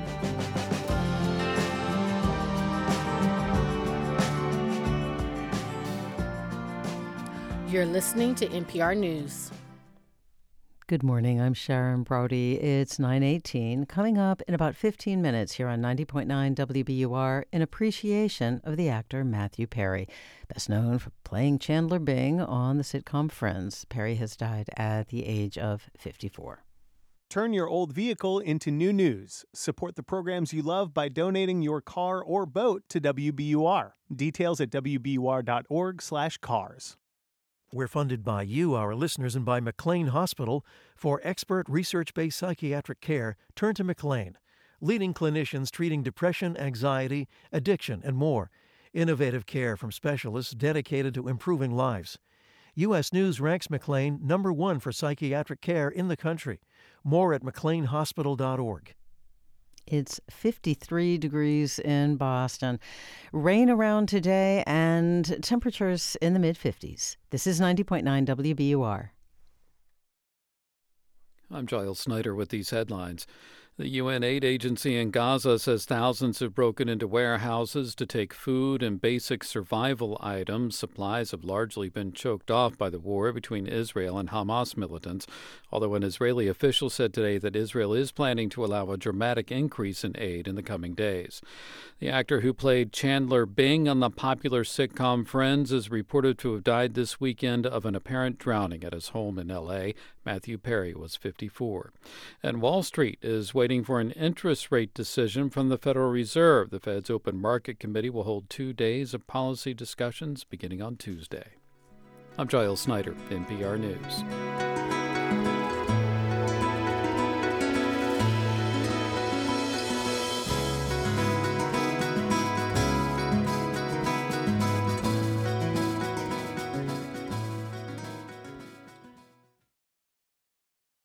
Support for NPR comes from this station and from Staples, with supplies to get business done no matter where it gets done. From ink and toner cartridges to technology like laptops and networking accessories. More at Staples stores or staples.com. From the Walton Family Foundation, working to solve social and environmental problems to improve lives today and benefit future generations. More information at waltonfamilyfoundation.org. And from listeners like you who donate to this NPR station. This is Weekend Edition from NPR News. I'm Aisha Roscoe. Since the attack launched by Hamas from Gaza earlier this month, Israel's raids on the occupied West Bank have become more frequent and intense. Israel says it's targeting militants. Palestinian officials say more than 100 people have died. Last week, an Israeli airstrike hit the northern city of Jenin, a rare occurrence for the West Bank. NPR's Becky Sullivan reports. The first place we go in Jenin is the home of the Damaj family. Their home is built right up next to the Al-Ansar Mosque, the target of the Israeli airstrike last week. Noor Damaj gives me a tour, pointing out the rubble. We're in the Jenin refugee camp. Refugees, as in Palestinian refugees from the conflict in 1948 around the founding of the State of Israel. The camp is a densely populated, windy maze of alleys on a hillside. Last Sunday, Damaj was upstairs above his uncle's home, drinking tea with some relatives, when the airstrike hit the mosque next door. There was so much dust they could barely see, he says. They ran downstairs and found the mosque destroyed, and the doors to their house blocked in by all the rubble. It took an hour and a half to get inside, he said. No one in the family was hurt, but their house is messed up. Windows shattered, walls partially collapsed. His aunt, Itaf, says the Israelis must have known the family lived there. I am sure their planes have taken pictures of us. I am sure they know that there are civilians living next to the mosque. Jenin has long been a hotbed for Palestinian militant resistance. Israel has periodically done raids here over the years, including a major one back in July when 12 Palestinians were killed. This week, things have picked up. And I'm inside the mosque now. There's rubble everywhere, dust everywhere. Israelis say there were tunnels that were used by Palestinian militants to store arms and weapons. 2 people were killed in this airstrike, according to Palestinian officials. Then, on Wednesday, an Israeli drone attack killed 4 people here. And on Friday, Palestinian officials say there was yet another raid and at least 1 more death. Israel says it only targets militants and that its actions are necessary to stamp out armed resistance. Around the corner from the mosque lives Man Zakarneh. He was at home for the airstrike too. After the strike, he says he ran to gather up his wife and their 3 young daughters, and they raced to leave Jenin for the night, going to stay with family out of town, feeling all the while like they were about to die. Back in July, Zakarneh told NPR he wanted to move to the U.S. to escape from this violence, since his wife and one of their daughters are American citizens. Their case hasn't gone anywhere yet. Now he says it feels even more urgent. His wife, Yasmin, sent an email to the State Department after the airstrike, begging for their case to be considered. We are not living in safe and peace. Zakarneh says he has a good job, a nice house, a family to care for, but not everybody in the refugee camp has a life like that. Of the 15,000 or so people who live here, a lot of them are young and poor and unemployed.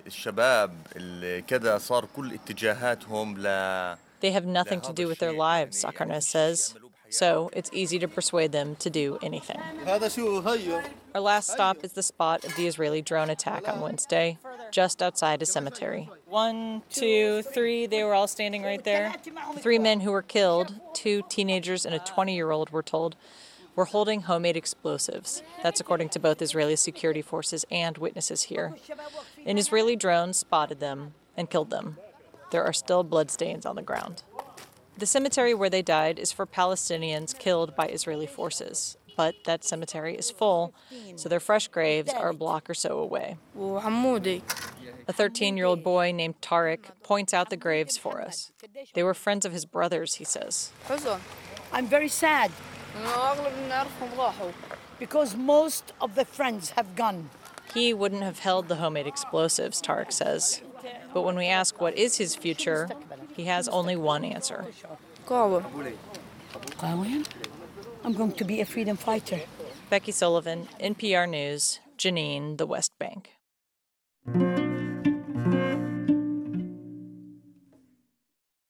There's been lots of news out of and about China over the past few days. The country's just retired premier suddenly died. A missing defense minister is now officially dismissed. China's foreign minister was in Washington to try to mend ties with the U.S., and there is trouble in the South China Sea. NPR's Emily Fang joins us now for the latest. Thanks for being with us. Hey, Aisha. So let's start with China's foreign minister. He just wrapped up a 3-day trip to the U.S. this weekend. Was it a productive trip? What was he able to accomplish? It seems like it. There's been a lot of contact between the U.S. and China right now. China's foreign minister is in the U.S. for the first time in 5 years.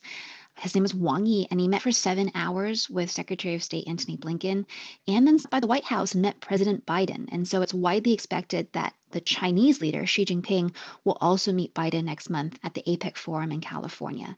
Top of mind this week during talks has been Taiwan. This is the self-ruled island that China claims as its own.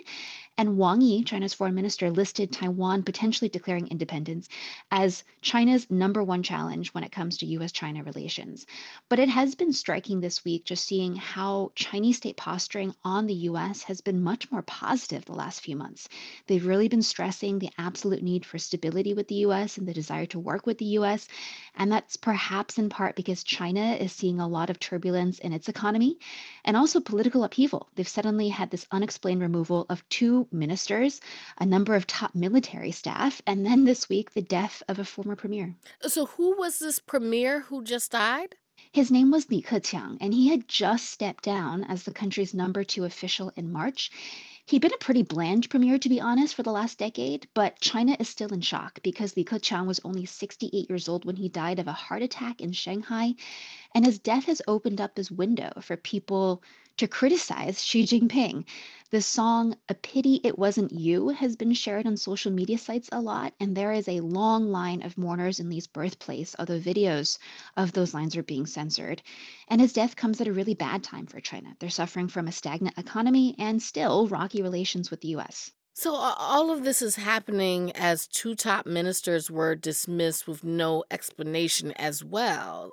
They're missing 2 ministers. The former foreign minister, Qin Gang, went missing in June. Then China's defense minister, Li Shangfu, went missing at the end of August.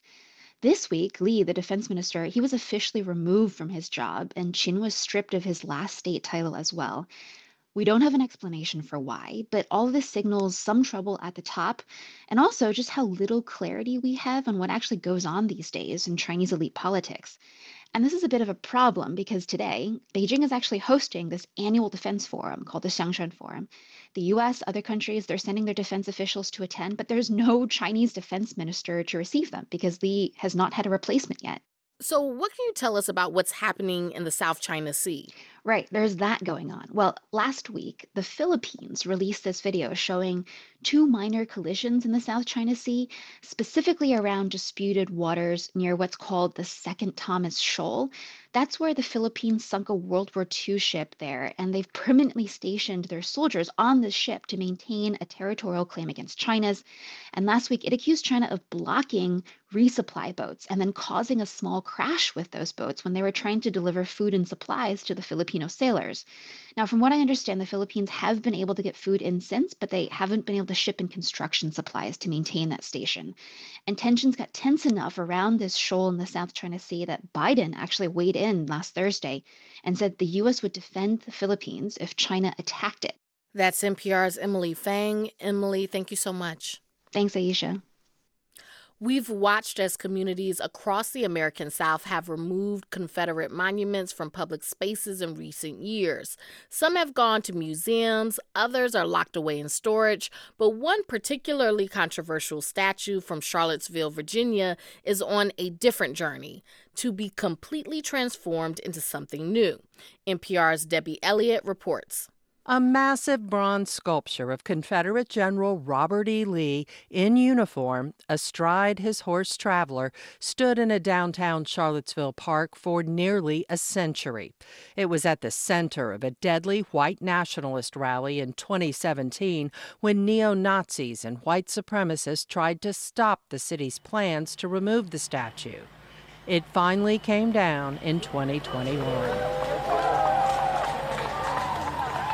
Charlottesville prevailed in a prolonged legal battle with the Sons of Confederate Veterans and other groups and donated the Lee statue to a coalition that proposed to melt it down and create a more inclusive public art installation. We want to transform something that has been toxic in the Charlottesville community. Jelaine Schmidt is a religious studies professor at the University of Virginia and one of the project's organizers. People are willing to die for symbols, and as we saw in Charlottesville, they're willing to kill for them too. Lawsuits to stop the project failed, and last weekend, organizers moved forward with great secrecy to disassemble and melt down the Lee Monument. The work is being done at an out-of-state foundry. NPR agreed not to reveal its location or the identity of the workers because they fear repercussions. They use a torch to score the head of the statue in the pattern of a death mask. Lee's face falls to the floor.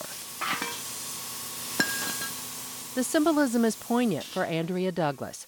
She directs the Jefferson School African American Cultural Center in Charlottesville, which is leading the project. The act of myth-making that has occurred around Robert E. Lee, removing his face, is emblematic of the kind of removal of that kind of myth. The project is called Swords into Plowshares, taken from a Bible verse in the book of Isaiah. A furnace is set up in a side yard of the foundry using propane and forced air to top 2,000 degrees.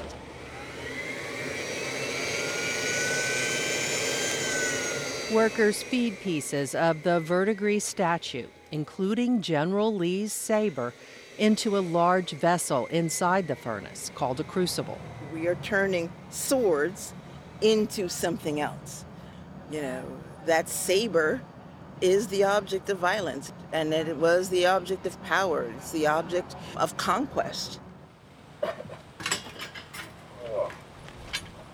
Just after nightfall, foundry workers remove the crucible, glowing a bright red-orange, and pour the steaming molten bronze into molds. Jelaine Schmidt says the most exciting part for her is seeing the new ingots created. Because that's about going forward. That's, here they are now, they're flipping it out. See here? Turn that upside down, and it's like a banana bread pan, or a meatloaf or something. You gotta knock it out of there. Oh, there it is. For security reasons, few people were invited to watch. Among them is Ashley Woodard Henderson, who feels the weight of what she's witnessing. Oh my gosh, I mean, as like a proud Black Appalachian who is born and raised in the South, I know this to be more than just a symbolic moment. Henderson is co-executive director of the Highlander Research and Education Center in Tennessee, which has long been an incubator for labor and civil rights activists. She sees opportunity in this moment. I'm most excited about what it looks like to repair, what reparations looks like for folks in Charlottesville, what it looks like to tell this new story. I'm hyped. I feel excited. I think this is a joyful occasion in a really dire strait of political nastiness that we've been surviving. For Methodist minister Isaac Collins, the deadly white nationalist violence in Charlottesville was a turning point for the nation, and says it's surreal to see the focal point of that episode disassembled. You know, I was thinking Humpty Dumpty couldn't be put back together again. I was like, it's over, baby. This thing is never going back up. We still have a lot of work to do, but this statue that has cost us so much violence, so much hurt, so much bloodshed, it's gone, and it's never going to be put back together the way it was. The melting down of the Lee statue will take weeks. It weighed nearly 10,000 pounds. Organizers say the next step will be choosing an artist who will craft the bronze ingots into a new art form to be displayed in Charlottesville. Debbie Elliott, NPR News.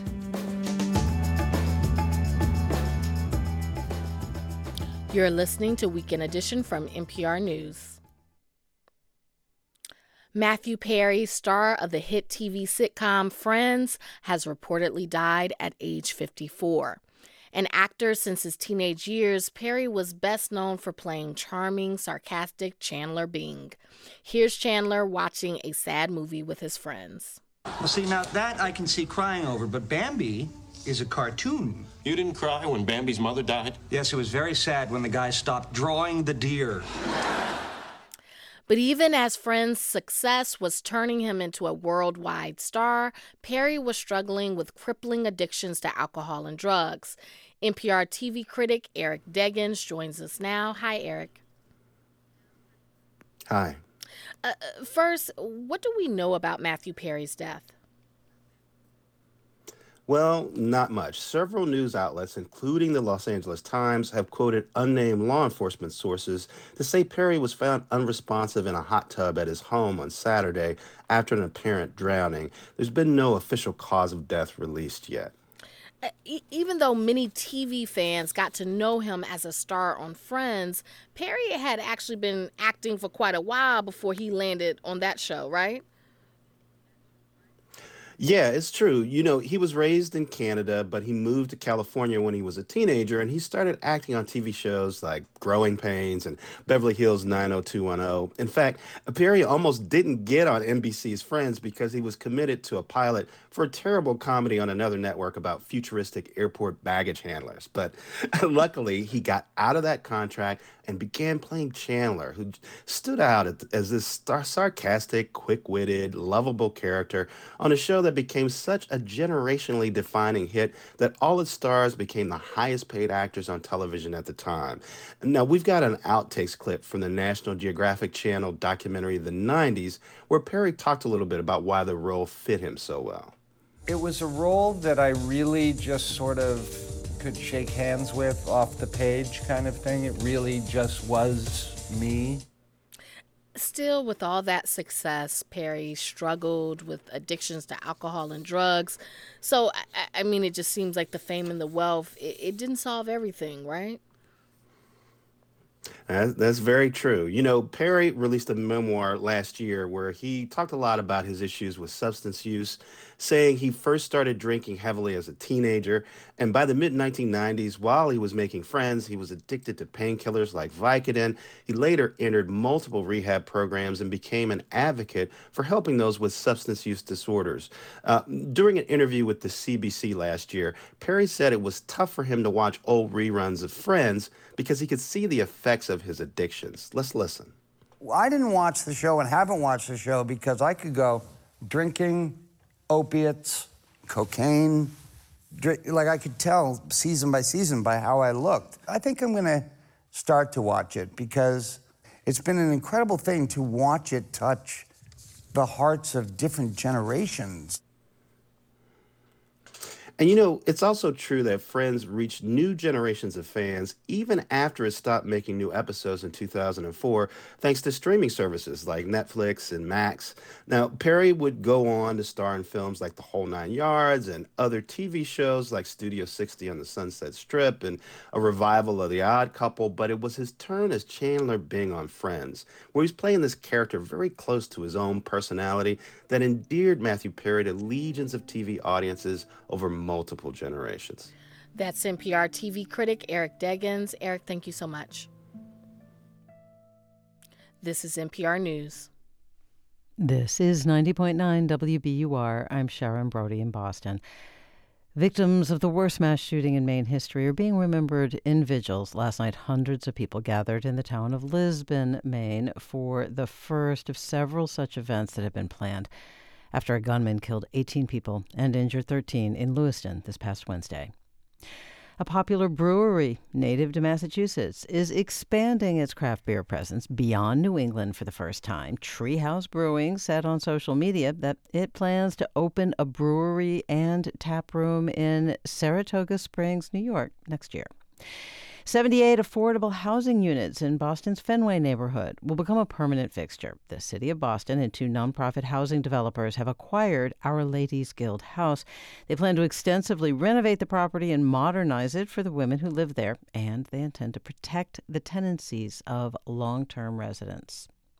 It's 53 degrees in Boston, rain today, and temperatures in the mid-50s.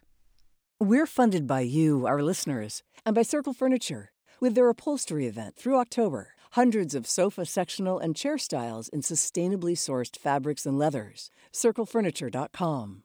And Plymouth Rock Assurance, who believes auto and home insurance should be straightforward and works to assure their customers at every step. PlymouthRock.com/WBUR. I'm Peter Gross in for Peter Sagal. On last week's Wait, Wait, Don't Tell Me, we talked about how a live baby animal cam is getting us through the actor strike. This is where we're at now. A baby otter is the closest we can get to Timothée Chalamet. On the radio, you can imagine we're all baby otters. So join us and special guest legendary lyricist Bernie Taupin on this week's news quiz from NPR. Saturday and now Sunday at 10 on 90.9 WBUR.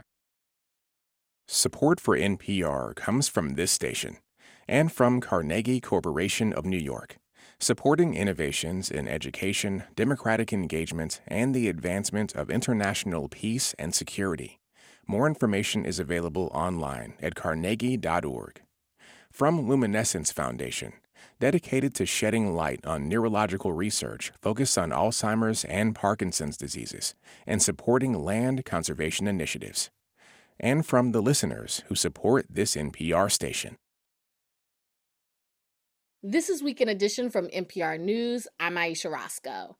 Applying to college is one thing. Applying for financial aid is a whole other thing. For years, there were complaints about the free application for federal student aid, or FAFSA, which had more than 100 questions. Marie Kurima is a freshman at the University of Colorado, Colorado Springs, and recently filled out FAFSA for the first time. Finding the specific things that you needed to apply for it without being taught what those things are in class or in school was pretty hard for me. In 2020, Congress passed the FAFSA Simplification Act with the goal of streamlining the form and expanding financial aid. The revisions will be finalized later this year. The overhaul will make a difference, benefiting an estimated 220,000 more students. That's according to a new report from the State Higher Education Executive Officers Association. Rachel Burns wrote the report. She's a senior policy analyst with the association and joins us now. Welcome and thank you for being here. Thank you so much. I'm glad to be here. FAFSA can be really overwhelming, especially for a kid straight out of high school. Is it just that it's less questions, or are the questions less complicated? So it's essentially the same questions. It's just that now, instead of a student having to fill out all of the financial questions, if they opt in to allowing the data to come directly from the Internal Revenue Service, all of those questions will be automatically filled in for them, and they won't have to go in and input their own or their parents' financial information. Okay. And what about the amount of aid individual students could get? Are you predicting that will change? Will they get more or less on average? On average, students will be eligible for more financial aid. The thresholds below which students needed to fall in terms of adjusted gross income or assets or allowances, those have all increased. So a larger number of students will be below those thresholds and therefore eligible. And every year, the Pell Grant increases, and the same thing is happening this year. Will there be any students who will have a tougher time getting federal aid because of these changes? Unfortunately, yes, there are a specific group of students who will likely see some negative impacts from this change. The first one is students who have another family member that's in college. So, under the previous formula, the parent contribution to the expected out of pocket cost accounted for the fact that a family had more than one family member in college. That portion of the calculation is going away.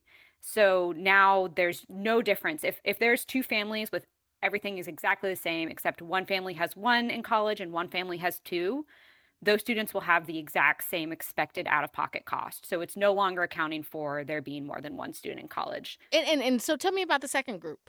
So the second group is students whose families had small businesses or family farms, less than 100 employees, did not have to report the assets of the family farm or the business on their FAFSA, and that small business family farm exclusion is going away.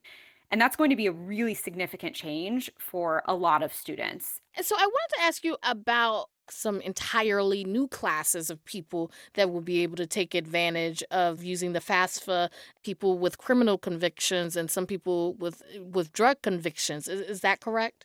That is correct. That's one of the, in our eyes, one of the most exciting changes about the new FAFSA.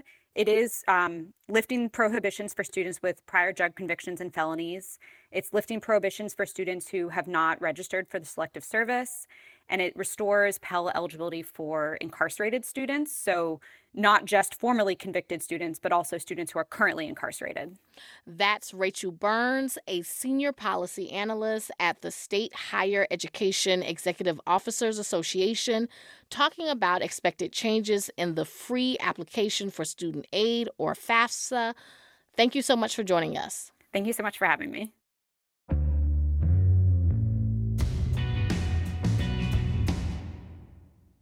For the cowboys and cowgirls who compete in rodeo, there is no higher honor than a spot in the National Rodeo Hall of Fame in Oklahoma City. Next month, there will be a new class of inductees, and Colorado Public Radio's Stina Sieg has this profile of one of them. At 75 years old, J.C. Trujillo can still feel that moment. He became a rodeo cowboy. I remember it clear as day. His first calf riding competition for kids. He was 6. I was scared as you could be to have to get on one of those calves, you know. End up hanging on the side, but I made the whistle. And got second place. I won $10.80, and by golly, I thought I'd never see a poor day. Decades later, he'd use rodeo winnings to buy this remote 50-acre spread in western Colorado. Trujillo still rides his horse every day, but his 4x4 makes for quicker travel. He steps out in his straw cowboy hat and denim western shirt with his tiny initials on the front. You never get your eyes completely full of this kind of country. A vista of mountains thick with trees, so brightly illuminated by sunlight that their golden leaves look like they're on fire. I guess I have to say everything that I have, in one way or the other, came from the rodeo business. Back down the hill, Trujillo sits outside an old log cabin. He and his wife, Margot, have made their home. I was born and raised in the Western way of life. In Arizona, the son of a ranch cowboy and a mother who was nervous about him competing in rodeo, but always supported him. They were the ones that paid the entry fees for my brother and I to go to these junior rodeos and bought horses and bought horse trailers. Trujillo's rodeo career advanced through college. After graduating from Arizona State University, he considered becoming a teacher, but went to riding bareback horses and never looked back. When he hit the pro circuit in the early 70s, Trujillo ended up 17th in the world. He quickly made it to the national finals and would for more than a decade. It was a lifetime goal of mine and dream to become a world champion. In 1980, he got close until a horse bucked him off in competition.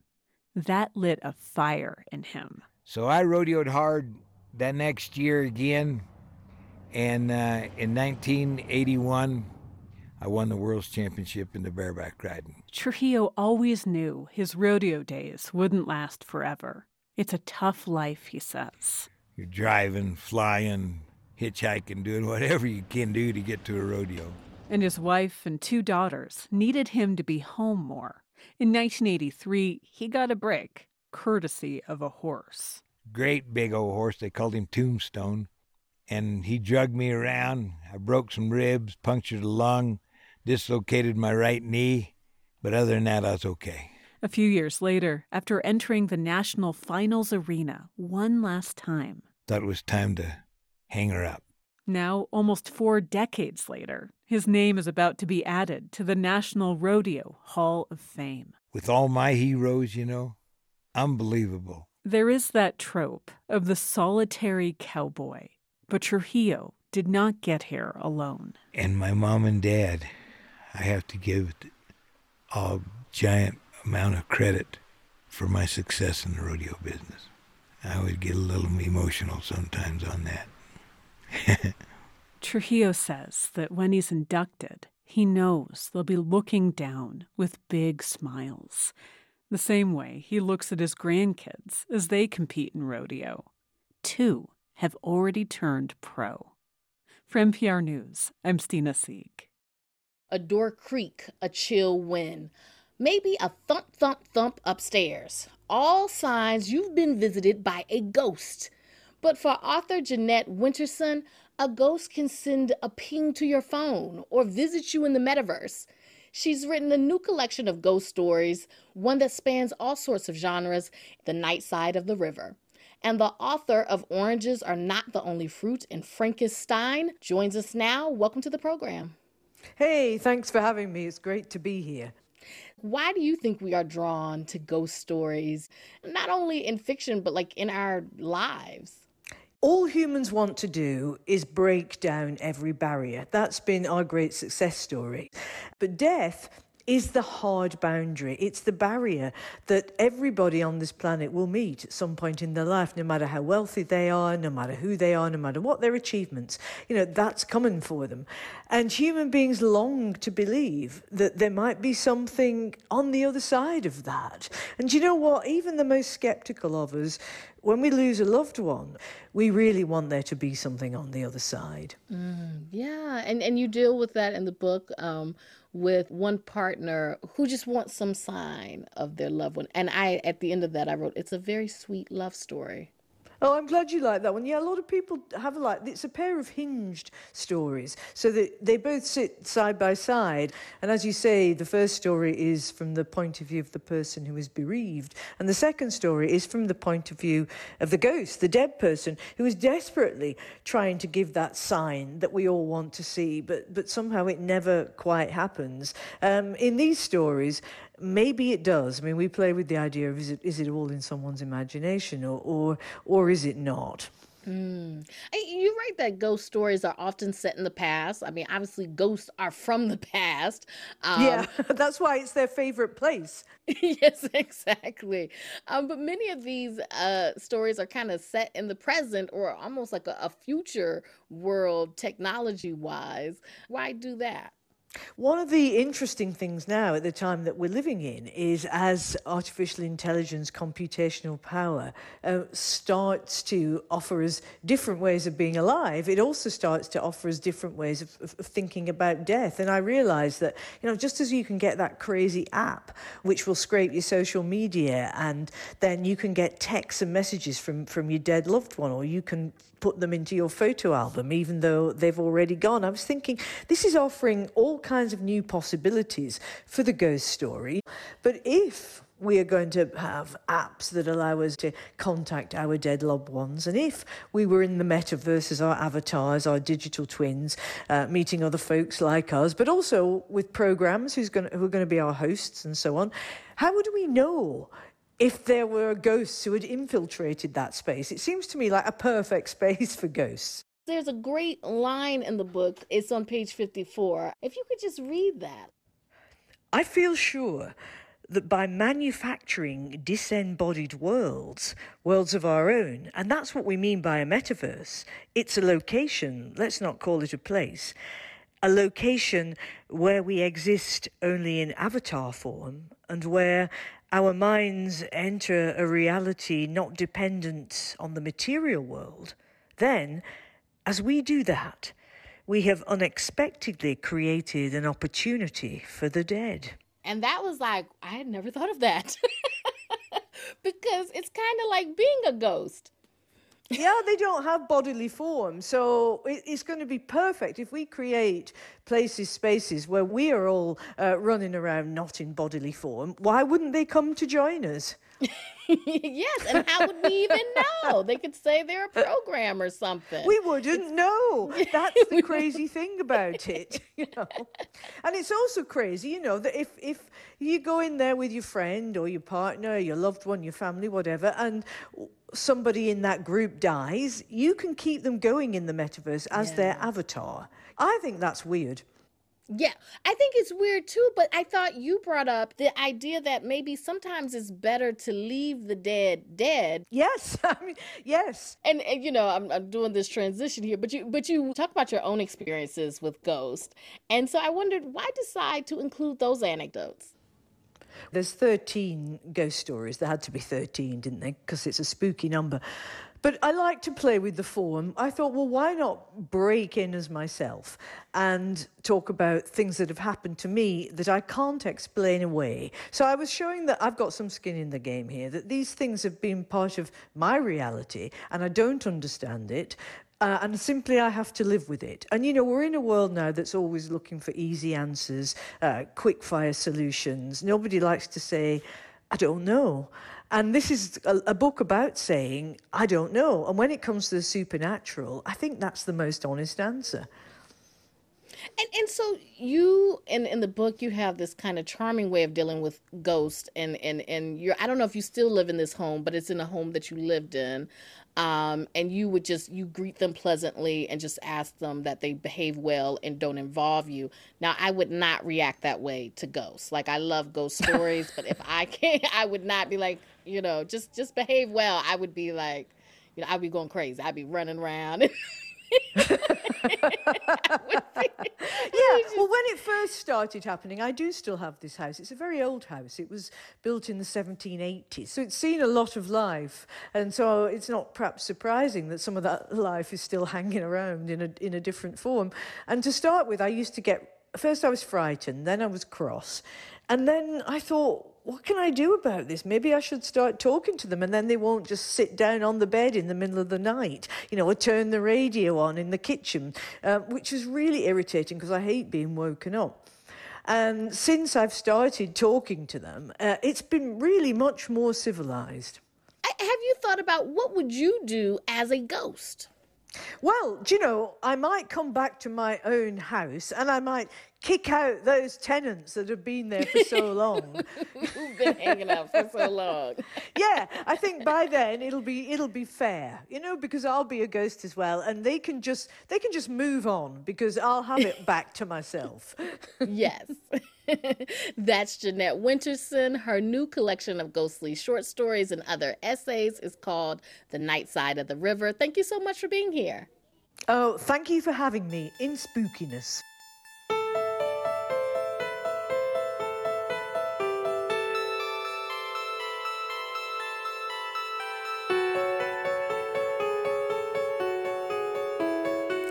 This is Weekend Edition from NPR News.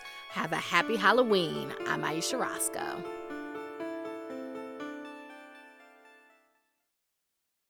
Support for NPR comes from this station and from Jarl and Pamela Mohn, focusing on civil liberties, foster youth, public radio, and the arts. From BetterHelp, committed to supporting mental health through therapy. Clients are matched with one of 25,000 therapists and can communicate via video, chat, or phone at betterhelp.com/public. And from the William T. Grant Foundation, supporting research to improve the lives of young people at wtgrantfdn.org.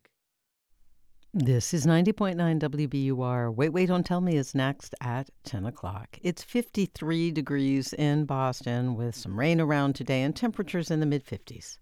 We're funded by you, our listeners, and by MGM Music Hall at Fenway, presenting the Saw Doctors on Friday, July 12th. Tickets at mgmfenwaymusichall.com. And Mass General Brigham Health Plan, integrated with one of the world's leading healthcare systems and offering innovative plans, a broad network of doctors, and options for individuals, families, and retirees. Mass General Brigham Health Plan is focused on you and those important to you every day. MassGeneralBrighamHealthPlan.org. I was at my home in Washington, D.C. when I learned that my neighbor knew someone who had been taken hostage by Hamas in Gaza. So I've come here to Israel to find his family. I'm Steve Inskeep. We'll co-host Morning Edition from Israel next week on NPR News. Listen again tomorrow morning on 90.9 WBUR. I'm Radio Boston host Tiziana Deering, and this is 90.9 WBUR FM Boston, 92.7 WBUA Tisbury, and 89.1 WBUH Brewster. Listen anytime with our app or at WBUR.org. WBUR, Boston's NPR news station.